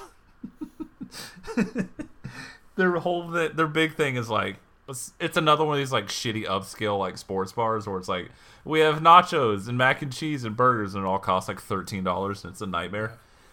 So Chef Ramsay, of course, orders their nachos and cheese, which is of course homemade cheese. Why wouldn't it be? It's made in-house. It's all in-house. And then we found out 5 minutes later that he just buys cheese and mixes it with Cheese Whiz. And the look on his face, you might as well told him that his dog just got shot in the head. He looks more upset than I've ever seen anyone look. This restaurant also has all their menus are on QR codes, and the QR codes don't work. So this poor waitress has to tell Gordon Ramsay, like, well, just go to the website and just scroll down and then tell me what you want, as he's just staring daggers at this 17-year-old who looks like she wants to kill herself. They renovate the restaurant and they change the menu and it all works out. Next episode got me like actually mad online because it's a golf course country club. How can you possibly fuck up? All you have to do is have like Caesar wraps, sandwiches, and beer. And these fucking morons could not figure it out. I was yelling at my TV. I had this on the second TV while Red Zone was on, and I was fully focusing on it, getting so bad online that these goddamn stupid people couldn't figure out, like, I don't know, man, just make, like, jalapeno poppers. You walk in the place, it looks like a prison. All of the walls are either gray or brown. There's, like, 3 people inside, and they're losing, like, oh, shit. This is the one where he told his wife, like, oh, yeah, I took out a small loan. And then Gordon asks how much, and he looks at her and goes, $750,000. What kind of food were they serving? There's just fucking undercooked raw fucking chicken wings. Ew. Like, look, I can't cook for shit, but if I had a chicken nugget and I opened it up and it was pink, I would think, I think something's wrong here. They literally have golf carts with coolers on the back where they just drive around and go, hey, you look thirsty, and then they make like $2,000 a day on that, and they're still hundreds of thousands of dollars in debt. Yeah, no kidding. I don't think I could run a restaurant. I feel like I could figure out how to make a couple sliders and serve them to drunk golfers. So yeah, that show is still the best, but it also still has the same formula. Like after 2, you're like, all right, I think I know where this is going. I can watch something else now. Which is what leads me to... Oh, I watched Speaking of found footage movies... Okay. This is not as good as Deadstream. I will say that up top. But I watched a film off Prime called #Chad Gets the Axe. Hell yeah, dude. Yeah, brother. Let me tell you right now, best part of the movie is that the chat's on screen the entire time. And when they walk into the spooky haunted attic, and there's a dead body hanging from the ceiling, and someone just types #deadass. This movie's getting 3 stars. It actually has like a really good bit where they hear something behind them. They're like, oh, the fuck is that? And it's pitch black behind them. So they put on one of the Snapchat filters where it puts like a little ghost on their face, and it just starts flickering behind them over their shoulder. It's a good bit. That's a good way to use technology instead of just having people, like you said, argue, hey, turn the camera off for this. I'm very mad. It's good to see like streaming used in an interesting way. Still not as good as Deadstream. Big fan of the scene later on where all of his friends are dead. Everyone hates this dude because he's really fucking annoying. He's running away from a ghost / killer / whatever. He's hiding out and he's texting one of his streamer friends like, dude, call the police. Oh, because he calls the police and they're like, oh, you're that guy? Yeah, 911's not for prank calls. Go fuck yourself. So he can't call the cops. So he texts his friend to please call the police. And they just text back, I can't, bro, I'm streaming COD. He's like, dude, I'm not fucking around. I'm about to die. And he just sends him an emoji, a fucking skull emoji, and stops responding to him. As our main character is hacked to death by the killer with a giant axe, someone in the chat says he should get sponsored by Axe Body Spray. 3 stars. Check it out. It's pretty good. I think that's about it for me. The only real ace up my sleeve was the Yeti Massacre. Not knowing that my good friend Alex also went on the Yeti Highway with me. How could I not? It's so good. So let's talk about Now You See Me 4. Known in other regions as Omega Code 2. Interesting. Presto changeo. We just changed the movie in front of your eyes. Now You See Me 4 is what it's called in Latin.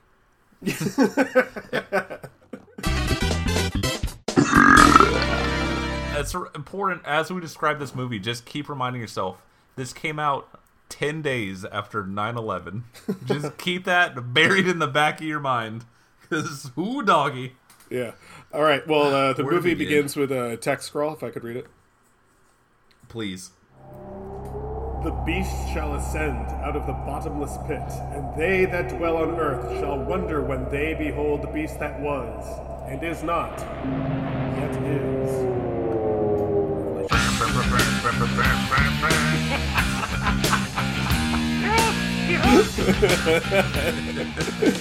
All right, so this is a sequel to the Omega Code, which of course we've seen before, and who hasn't? Yeah, Alpha and Omega Code. We've all seen it. So young Stone Alexander is immediately I'm in. Right. This is my baby boy, Stone. Hello. Absolute nerve for this child to not be British. I mean, well, he gets over it, but yeah. I mean,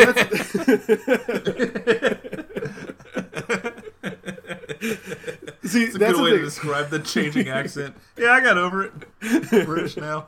See us up in Italy. Yeah, one has British accents. I think one of the things about movies that we do on the show is we usually like to hone in if a character has a stupid name like Stone Alexander. But in truth, if you look at the credits, you'll see that it's not Stone Alexander, it's Stone Alexander / Satan. Buckle up, folks. Yeah. So again, Parker, have you ever seen Damien the Omen 2? It's a movie. Once. Yeah, but I feel like I just saw it again. So, for anyone who hasn't seen that movie, it's about young Damien. Remember him from The Omen? Of course you do, or you probably have heard of it at least. Yeah, well, now we get to follow his career in military school. It starts off. I wanted to mention that it starts off a little 8-year-old Stone Alexander, and his such a good opening. His newborn baby. He's like upset because his mom died. He blames a baby for it, and he goes to the fireplace, is consumed by the fire, and drops a lit match at his baby brother. And his servant woman is just like, "Yo, what are you doing?" And they get rid of him, and they don't put him into two like, black people in the movie. Yeah, I love this scene because it does a close up of something that's sitting on the mantle that I could not fucking tell what it was until he went and got a match. I'm like, oh, I guess it's matches. It looks like a fucking speaker. Like, what the fuck is that thing? I could not tell what the fuck that was the entire time. Oh, correct. Yeah. So anyway, he I guess he just leaves that room and he goes to a church and prays to the devil. The maid comes in and saves the brother, and he's like, I'll see you in 20 years, kid. Goodbye. So he goes to a church, which is a good place to look for the devil. And Udo Kier is there. Actual human vampire demon himself. becoming a Renfield for this boy. So that's the thing. I don't believe in ghosts. I believe in vampires. Udo Kiers are right there. He scares the fuck out of me. I wrote down a note here that says Udo Kier kisses a young boy's hand, and hey, it's Italy. Yeah, right. Oh, it'd be weird if he didn't do that. See our Priscilla conversation from earlier. Anyway, so his father's like, I expect great things out of my boy. Which one? The younger one, David, or no? Don't tell me. Yes, Stone shall take over my empire. This is my son, Stone. He shall take over my. And this is David. I like it. Great. The fuck do I do with that? He sends him to military school. Now, I don't think any one of us went to military school. We weren't that poorly behaved. But at their military school... I wouldn't be doing this. At their military school, it's like, yes, in the ancient days they used weapons such as this. And he thrusts a halberd at one of the kids. That's so cool, dude. I like that some of the extras who are in that scene, like, they give each other looks. I'd be in fucking Israel right now going, you know what, Jason didn't even get his mask until the third one, right? And they're like, thank you so much. Thank you for saving us. Should be fully deployed with my stupid ass brain. You know, you can just make an Amityville movie. Like, that's just a house, so you can just do it. So Lilo and Stitch had Elvis in it too. This actually inspired two different movies. So anyway, we see. Did you know he had a brother named Leroy? Like, what? The fuck out of here! I didn't know that shit. All right. So anyway, I might be making that up. I don't know. I'm gonna leave it in. So anyway, he's. I'm thinking about going to Israel. He started mentioning the garages. Now imagine I was just yelling like that, and then in the next scene, I was an adult man who spoke like he was in Austin Powers, because that's the experience of watching this movie. Yeah, Stone Alexander, at the age of 21, is... Hamas sees Moishi Ufne.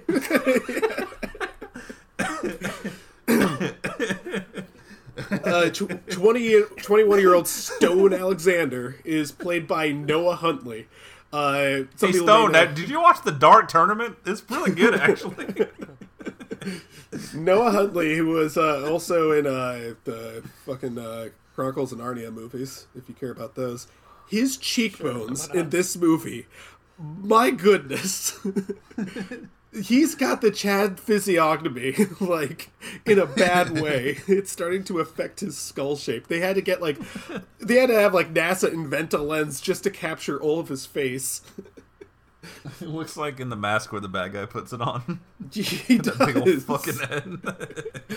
Now, he's also... That's the thing, is at military school, you don't just learn how to kill people with halberds. You also learn a whole bunch of different skill sets, such as judo, where he kills two... Or he didn't kill. He beats the shit out of two people, and then the only Asian guy in that entire military school goes, yeah, that was nice.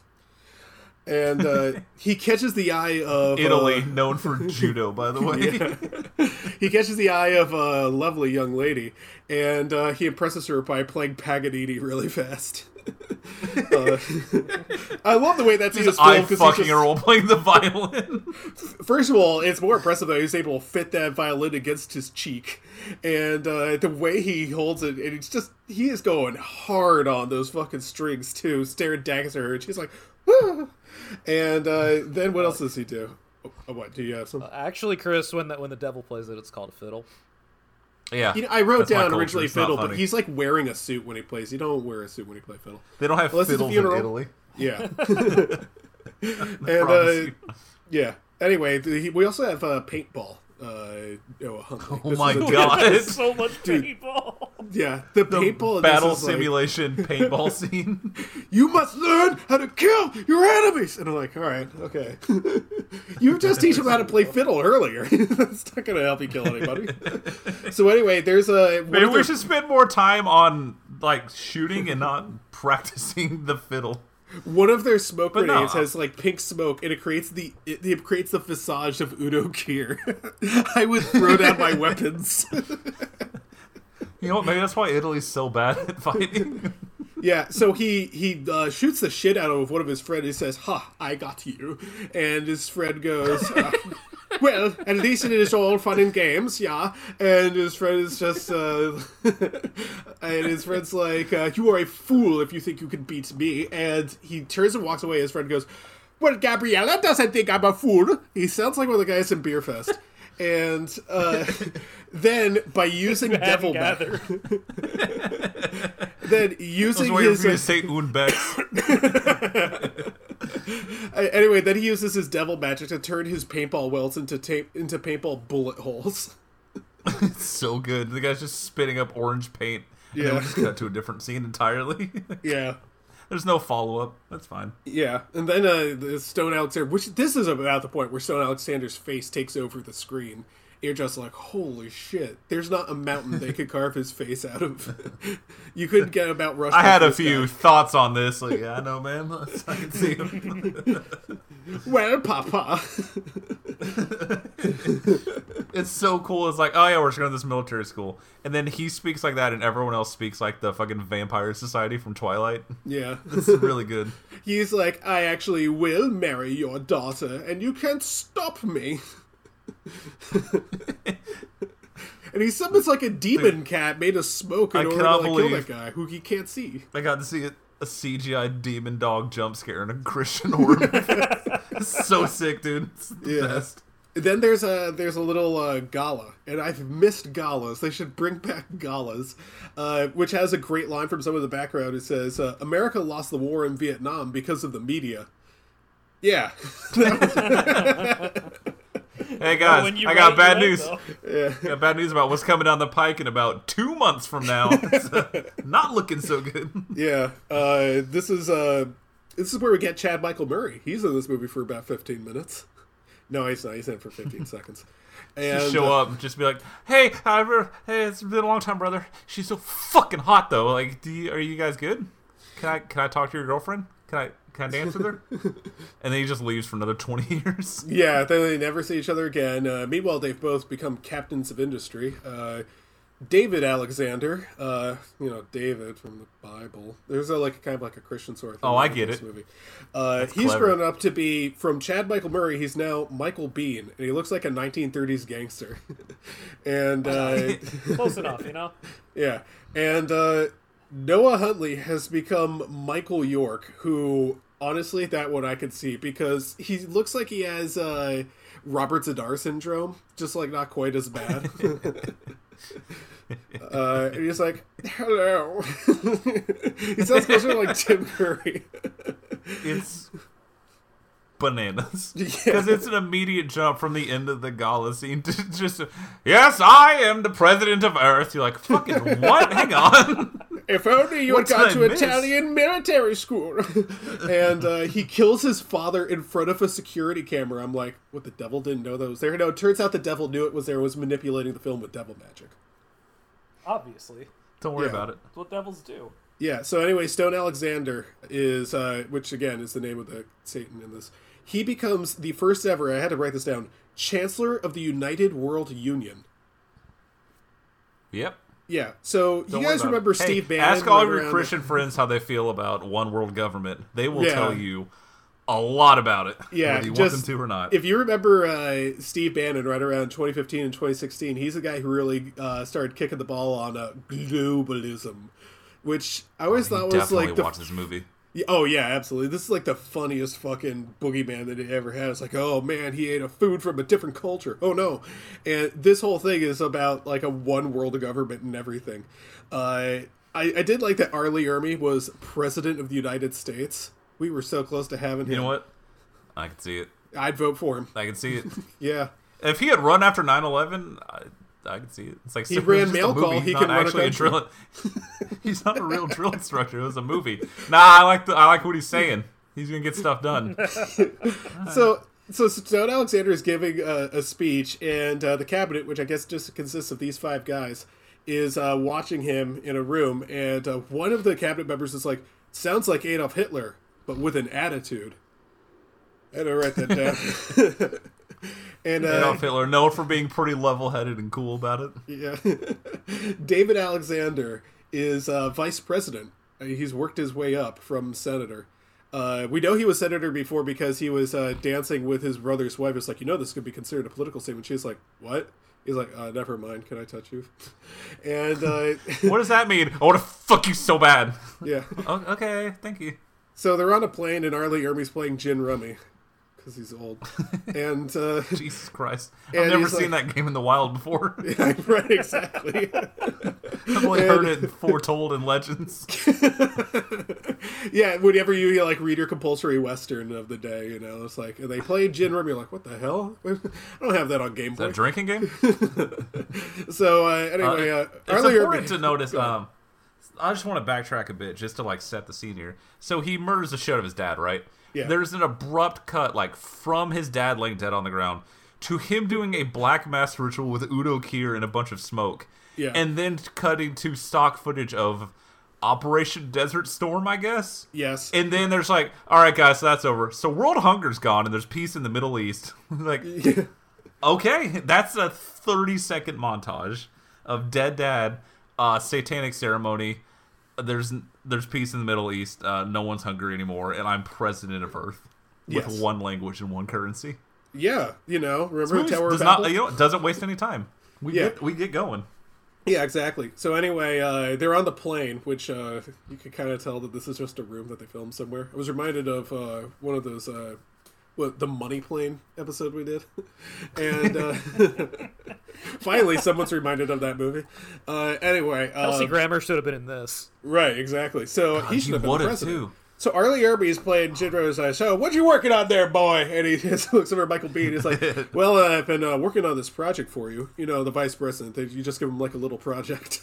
And he's like, there's been a string of... with the president. Yeah, he's like, there's been this string of bizarre deaths associated with Stone Alexander. You mean your brother, don't you?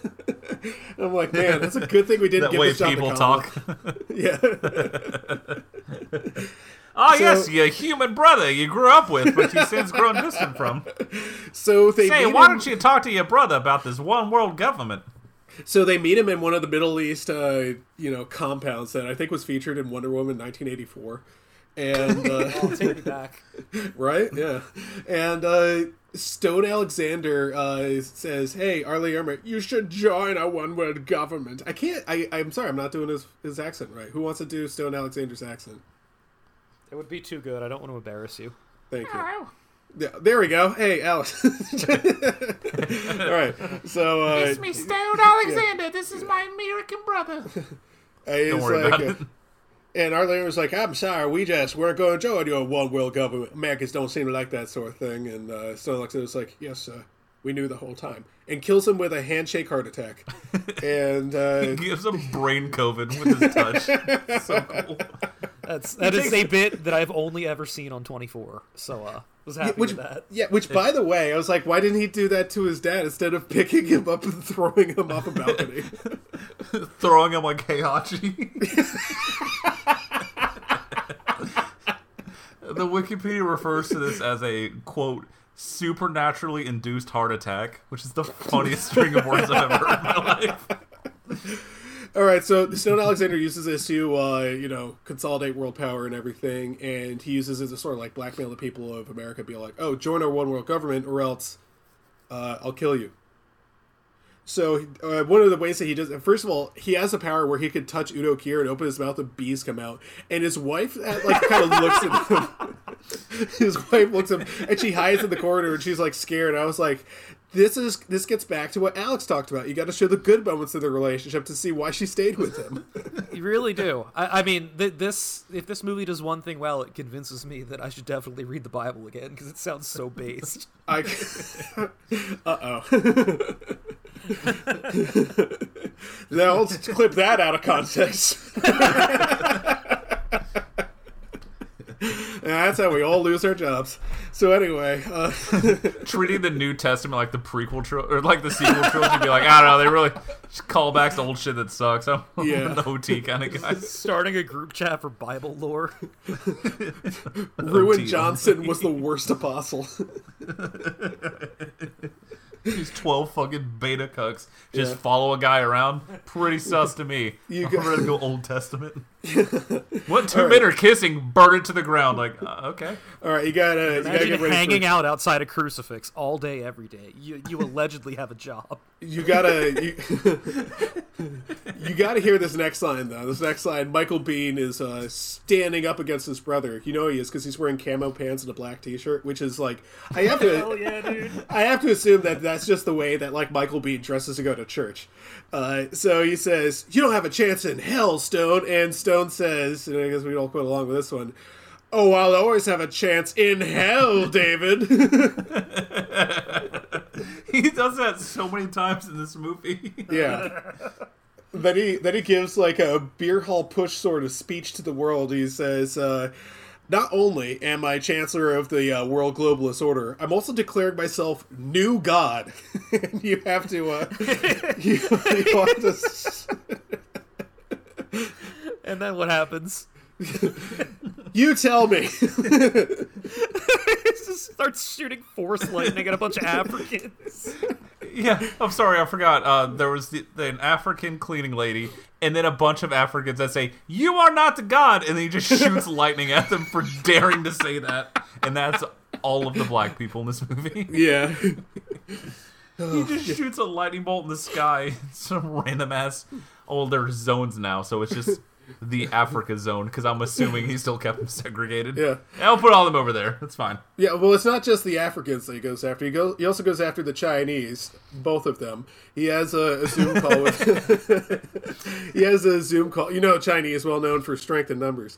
And he has a Zoom call where they was like, "Hey, join me world order. Why don't you join it?" And they're just like, "No, I don't know. You wouldn't want to." He's like, "Oh, we'll convince you." I had to find an accent that worked. You know what really grinds my gears? This world government. Parker, he also goes after the Latins. Now, you're the closest one to Latin America, so I feel like you have a special sort of knowledge. You know, when they keep saying, as long as we got the Chinese and the Latins, we don't have to join them. And then to learn that the Latins are just a couple of tanks with a Mexican flag on top. It's a really good reveal. Also, why would they be the lone holdouts? I don't understand. The entire fucking Eastern Hemisphere is just like folded over to the one world government. And then Puerto Rico's just like, nah. Not like that, partner. Not like that. It's doubly insane when you think about what the fucking politics of this movie are. Like, yes, Christian conservatives in 2001 really loved China and Mexico. I guess you're right. Yeah, those would be the ones that would have our back. This movie's so confusing because it's like, yeah, I fully believe that America would be the ones to be like, we ain't joining shit. But also, every Republican I know would be like, yeah, we should just have one currency and one language. So it's like, what are we doing here? Yeah. It would not be a hard sell on most of the people I work with. Like, what if everyone spoke English and there was no exchange rates? And then they started talking about the Iraqi dinar, and it's a whole... Yeah. You gotta get out of there. Yeah. At this point, it's KDR. Anyway, so you're gonna shoot out between the Secret Service and the FBI. Oh yeah, the Secretary Christian movie. The Secretary of State does a coup. He just goes on TV and goes, the Vice President is a little cuck boy who loves his brother and won't join. So if you see that motherfucker, shoot him in the head. And everyone's like, "Fuck yeah, dude, we're doing it." Yeah, putting one in his head. Hand over the president, not over my life. Okay, bam. It's a hell of a shot too. All right, I just keep thinking about the scene in which David Alexander escapes the office of the presidency, and he goes into a church, and all the refugees are there, like, "Save us pure believers. That's all we have." And it's like that shot in Batman v Superman with all the exactly Superman's feet. And brought it back. Thank you. There we go. I'm also. You ever heard that line? "Where is your God now, David?" Which is answered now with, "Oh, he'll be here."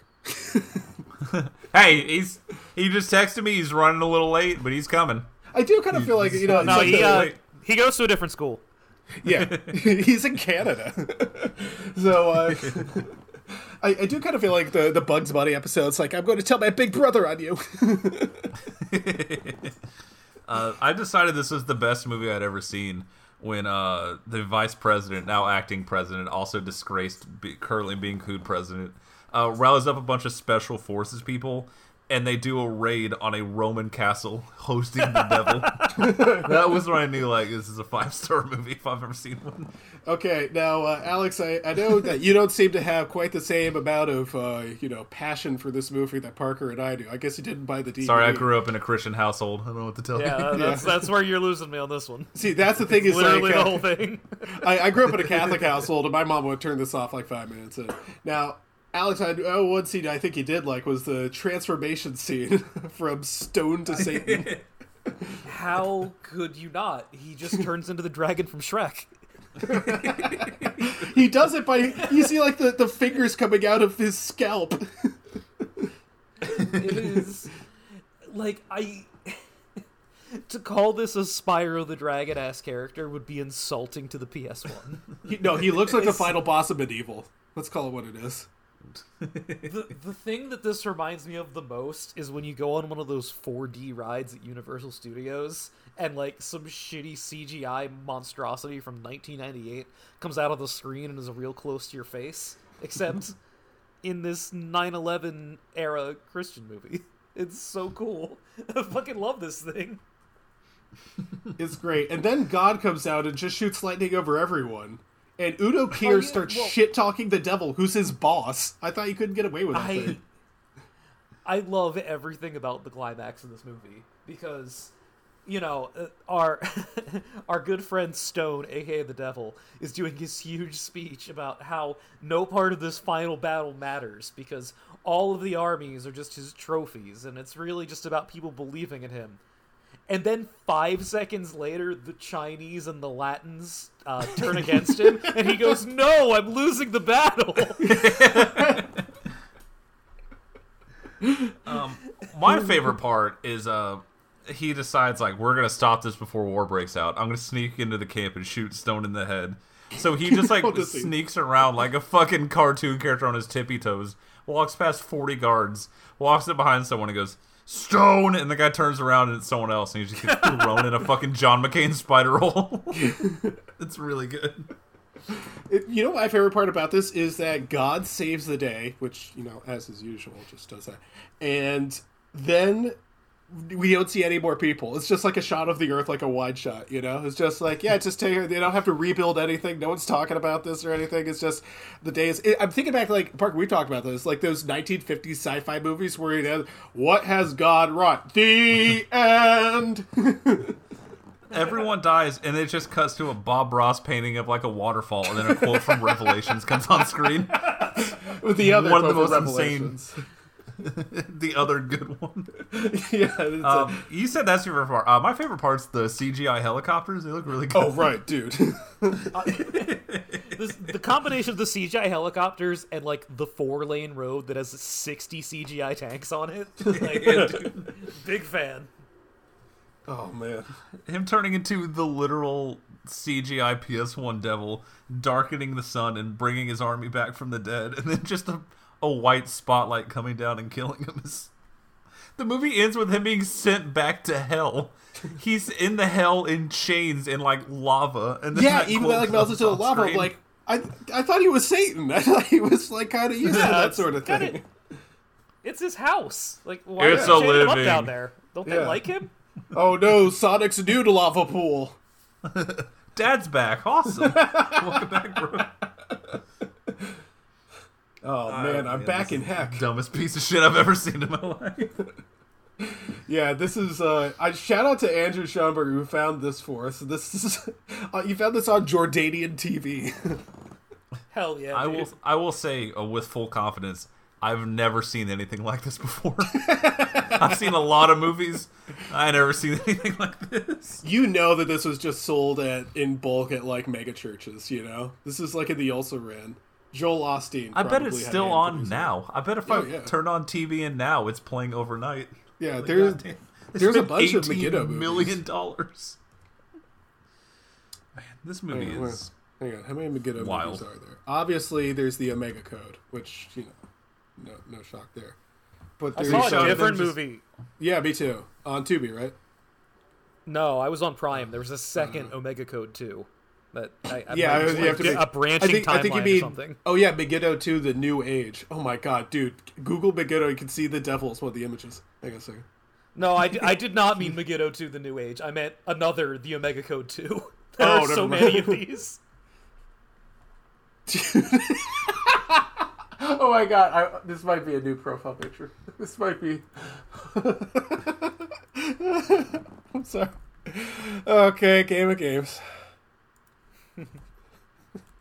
Just saw the devil again, sorry. Right? Hang on a second.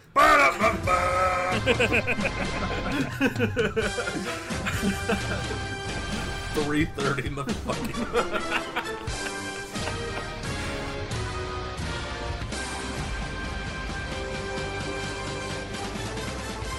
Hey guys, it's an even week. That means it's time to throw some teams back.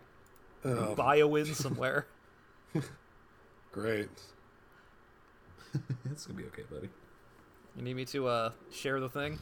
Or you no, wait, I think you pinned it actually. So I can it's in there. Yeah, it's pinned. Yeah. But you guys might just I'm uploading a file here. All right. There we go. Hell yeah, dude. Yes. It looks like I'm a fullback. He looks like Takeo Spikes. I could throw 2 teams in. 2 teams that you haven't. Okay. Oh yeah, Chiefs. And you have already thrown back the Chiefs. They're literally the first line, and you're throwing back. I forgot. I didn't scroll down that far. All right, Baltimore. That's fine. It's fine. Yeah. Baltimore. Okay. Oh god. Geez, should I throw back? Yeah, I don't want to throw back most of these. All right. Well, I'm gonna throw back the Ravens and the Cowboys. Yeah, I was also gonna throw back the Cowboys. I'll throw back the just Cowboys curse myself. Too. Yeah. I somehow don't have the Ravens yet. You already threw them back. Oh yeah, there you go. Yeah. Oh, I just didn't pick them again. Yeah. Oopsies. I'm Smart. a stupid boy. You're saving it. Alright, let's see here. Yeah, I'll just stick with... Do I have to pick 2? Because I will if I have to. Why would you not? You have to. Because he yelled at me for this last time, decisions. too. What am I going to throw? I guess, yeah, fucking Eagles. Maybe we just don't want to play them. I was looking at all the other teams like, oh, the Giants, the Commanders, the Jags, the Broncos. What if I don't want $200 when I pass go? All right, well, yeah. All right, so now you can get a free win somewhere, and I'm going to take my free win with the Cardinals, because that's not happening. Oh, I'm taking my free win with the Cardinals, too. Let's see here. This is why we throw them back. It's value. Yeah. I kind of forgot. It's about to be 5 right. a.m. We go through this every 2 weeks. I understand. Yeah. My apologies. Yeah. I will take... Wow. I should be smart and take the Texans for my free win. But I'm looking at that Titans -1. I don't feel super great about that ever hitting 0. So we're just going to go ahead and do that. All right, let's wipe out this -1 on the Titans. Well, this is going to go free win on the Packers. We should do some housekeeping for last week. None of my teams lost. Sorry, guys. I win again. Damn it. all thanks to the fucking Texans winning that insane game. Because Parker would have won if it wasn't for that, and I would have been -5 on the Texans. So, you know what? We take those. Sometimes you're about to just look at an unwinnable game, and you snatch victory from the jaws of defeat. And then a player has a literal historic, we'll go win the Hall of Fame performance to bail you out. That jersey's already retired, I'm sure. Oh, retired. Oh, okay. Yeah, I know. I heard it. That shows the full emergency brake on it. I can't believe you let them at the dinner table. Well, he thinks he's people. Well, I will be watching The Immortal for what feels like the last time. Now that I look at my rats!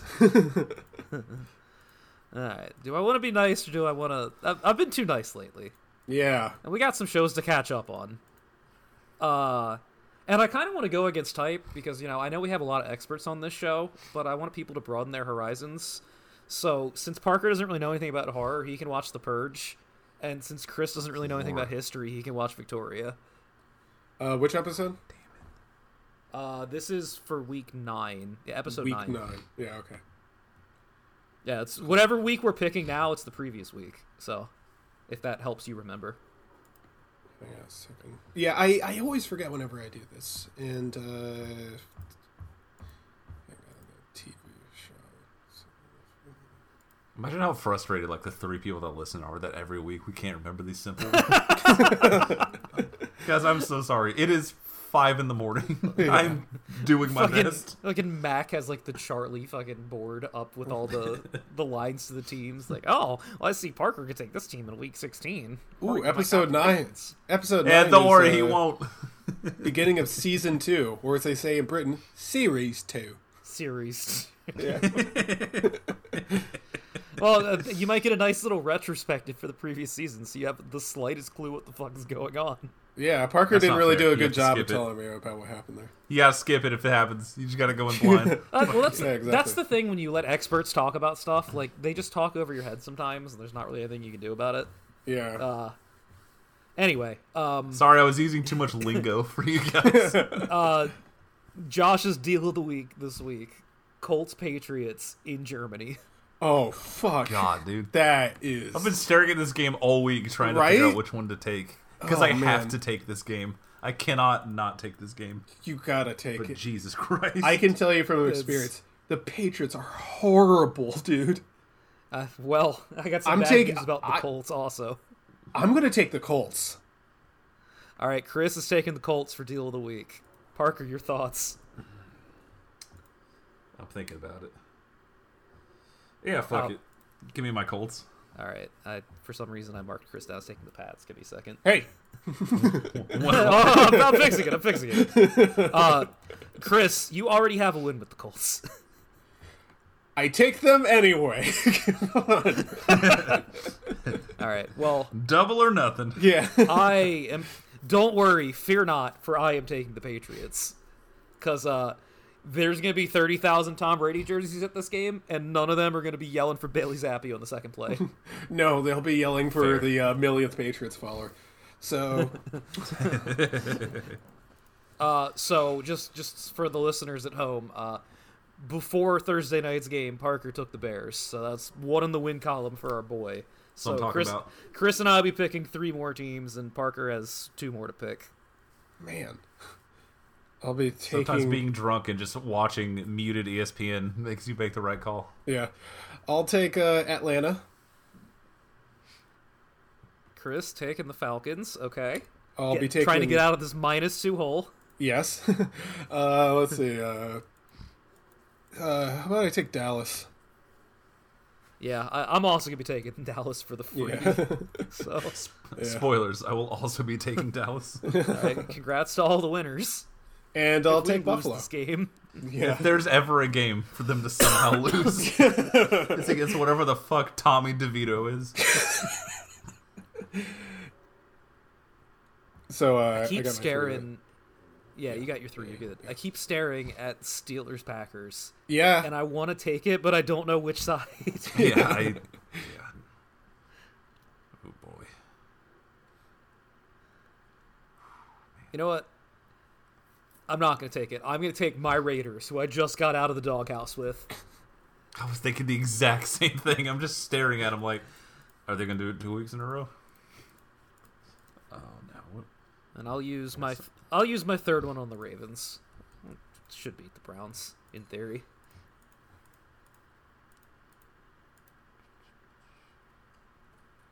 Who are the... That's such a trap game. I don't want to take the Ravens, but I think they play Cincinnati on a Thursday next week. They're going to be looking ahead. Fucking Cleveland's defense is good. That's such a bad pick, but I'm going to make it anyway. Oh, I didn't scroll down all the way. I'll take my Bills. I didn't realize who they were playing. Oh, yes. All right. Locking in the Bills. I see at home against Broncos. Like, they can't be that bad. Well... Josh Allen sucks, but also, come on, man. Just do me a favor here. Please.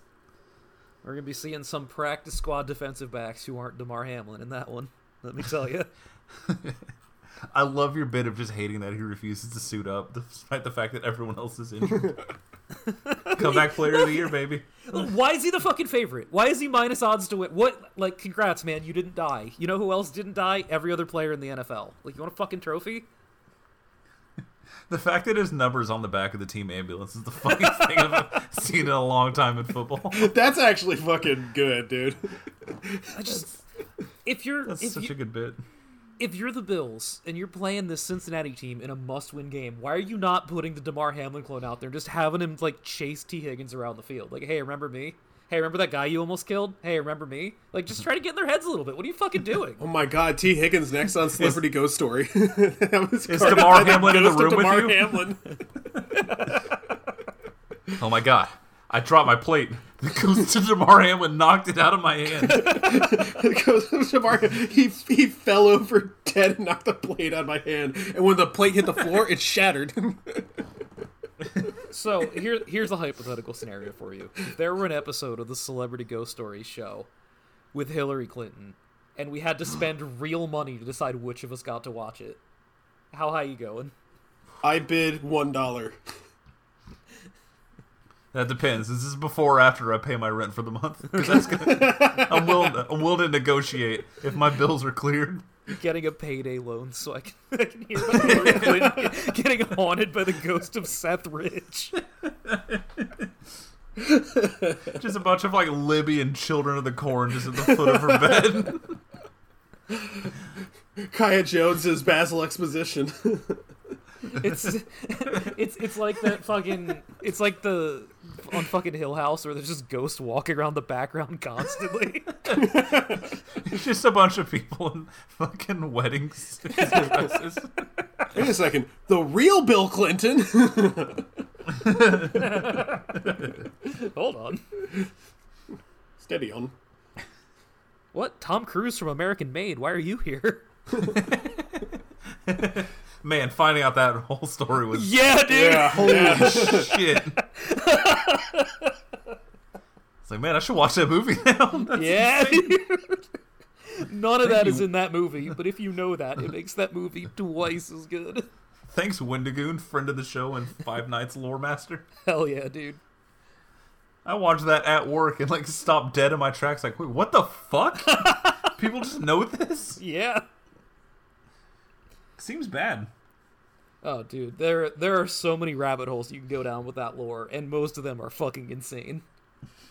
Did you know that the people that think that the Clintons are murderers think that the Clintons killed JFK Jr. in order to get Hillary Clinton that Senate seat, but also they think JFK Jr. is still alive?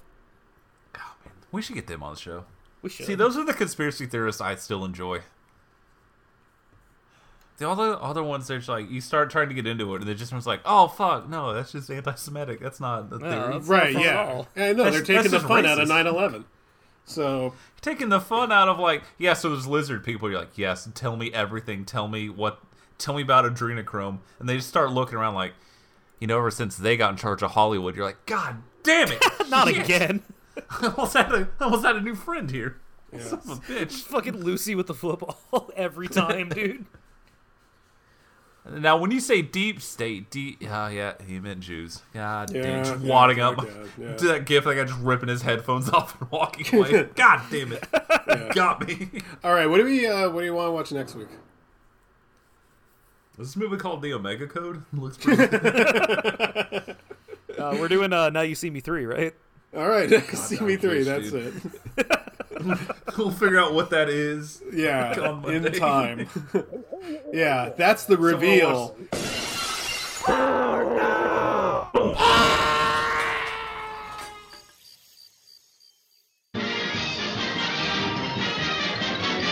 And that's the T, sis.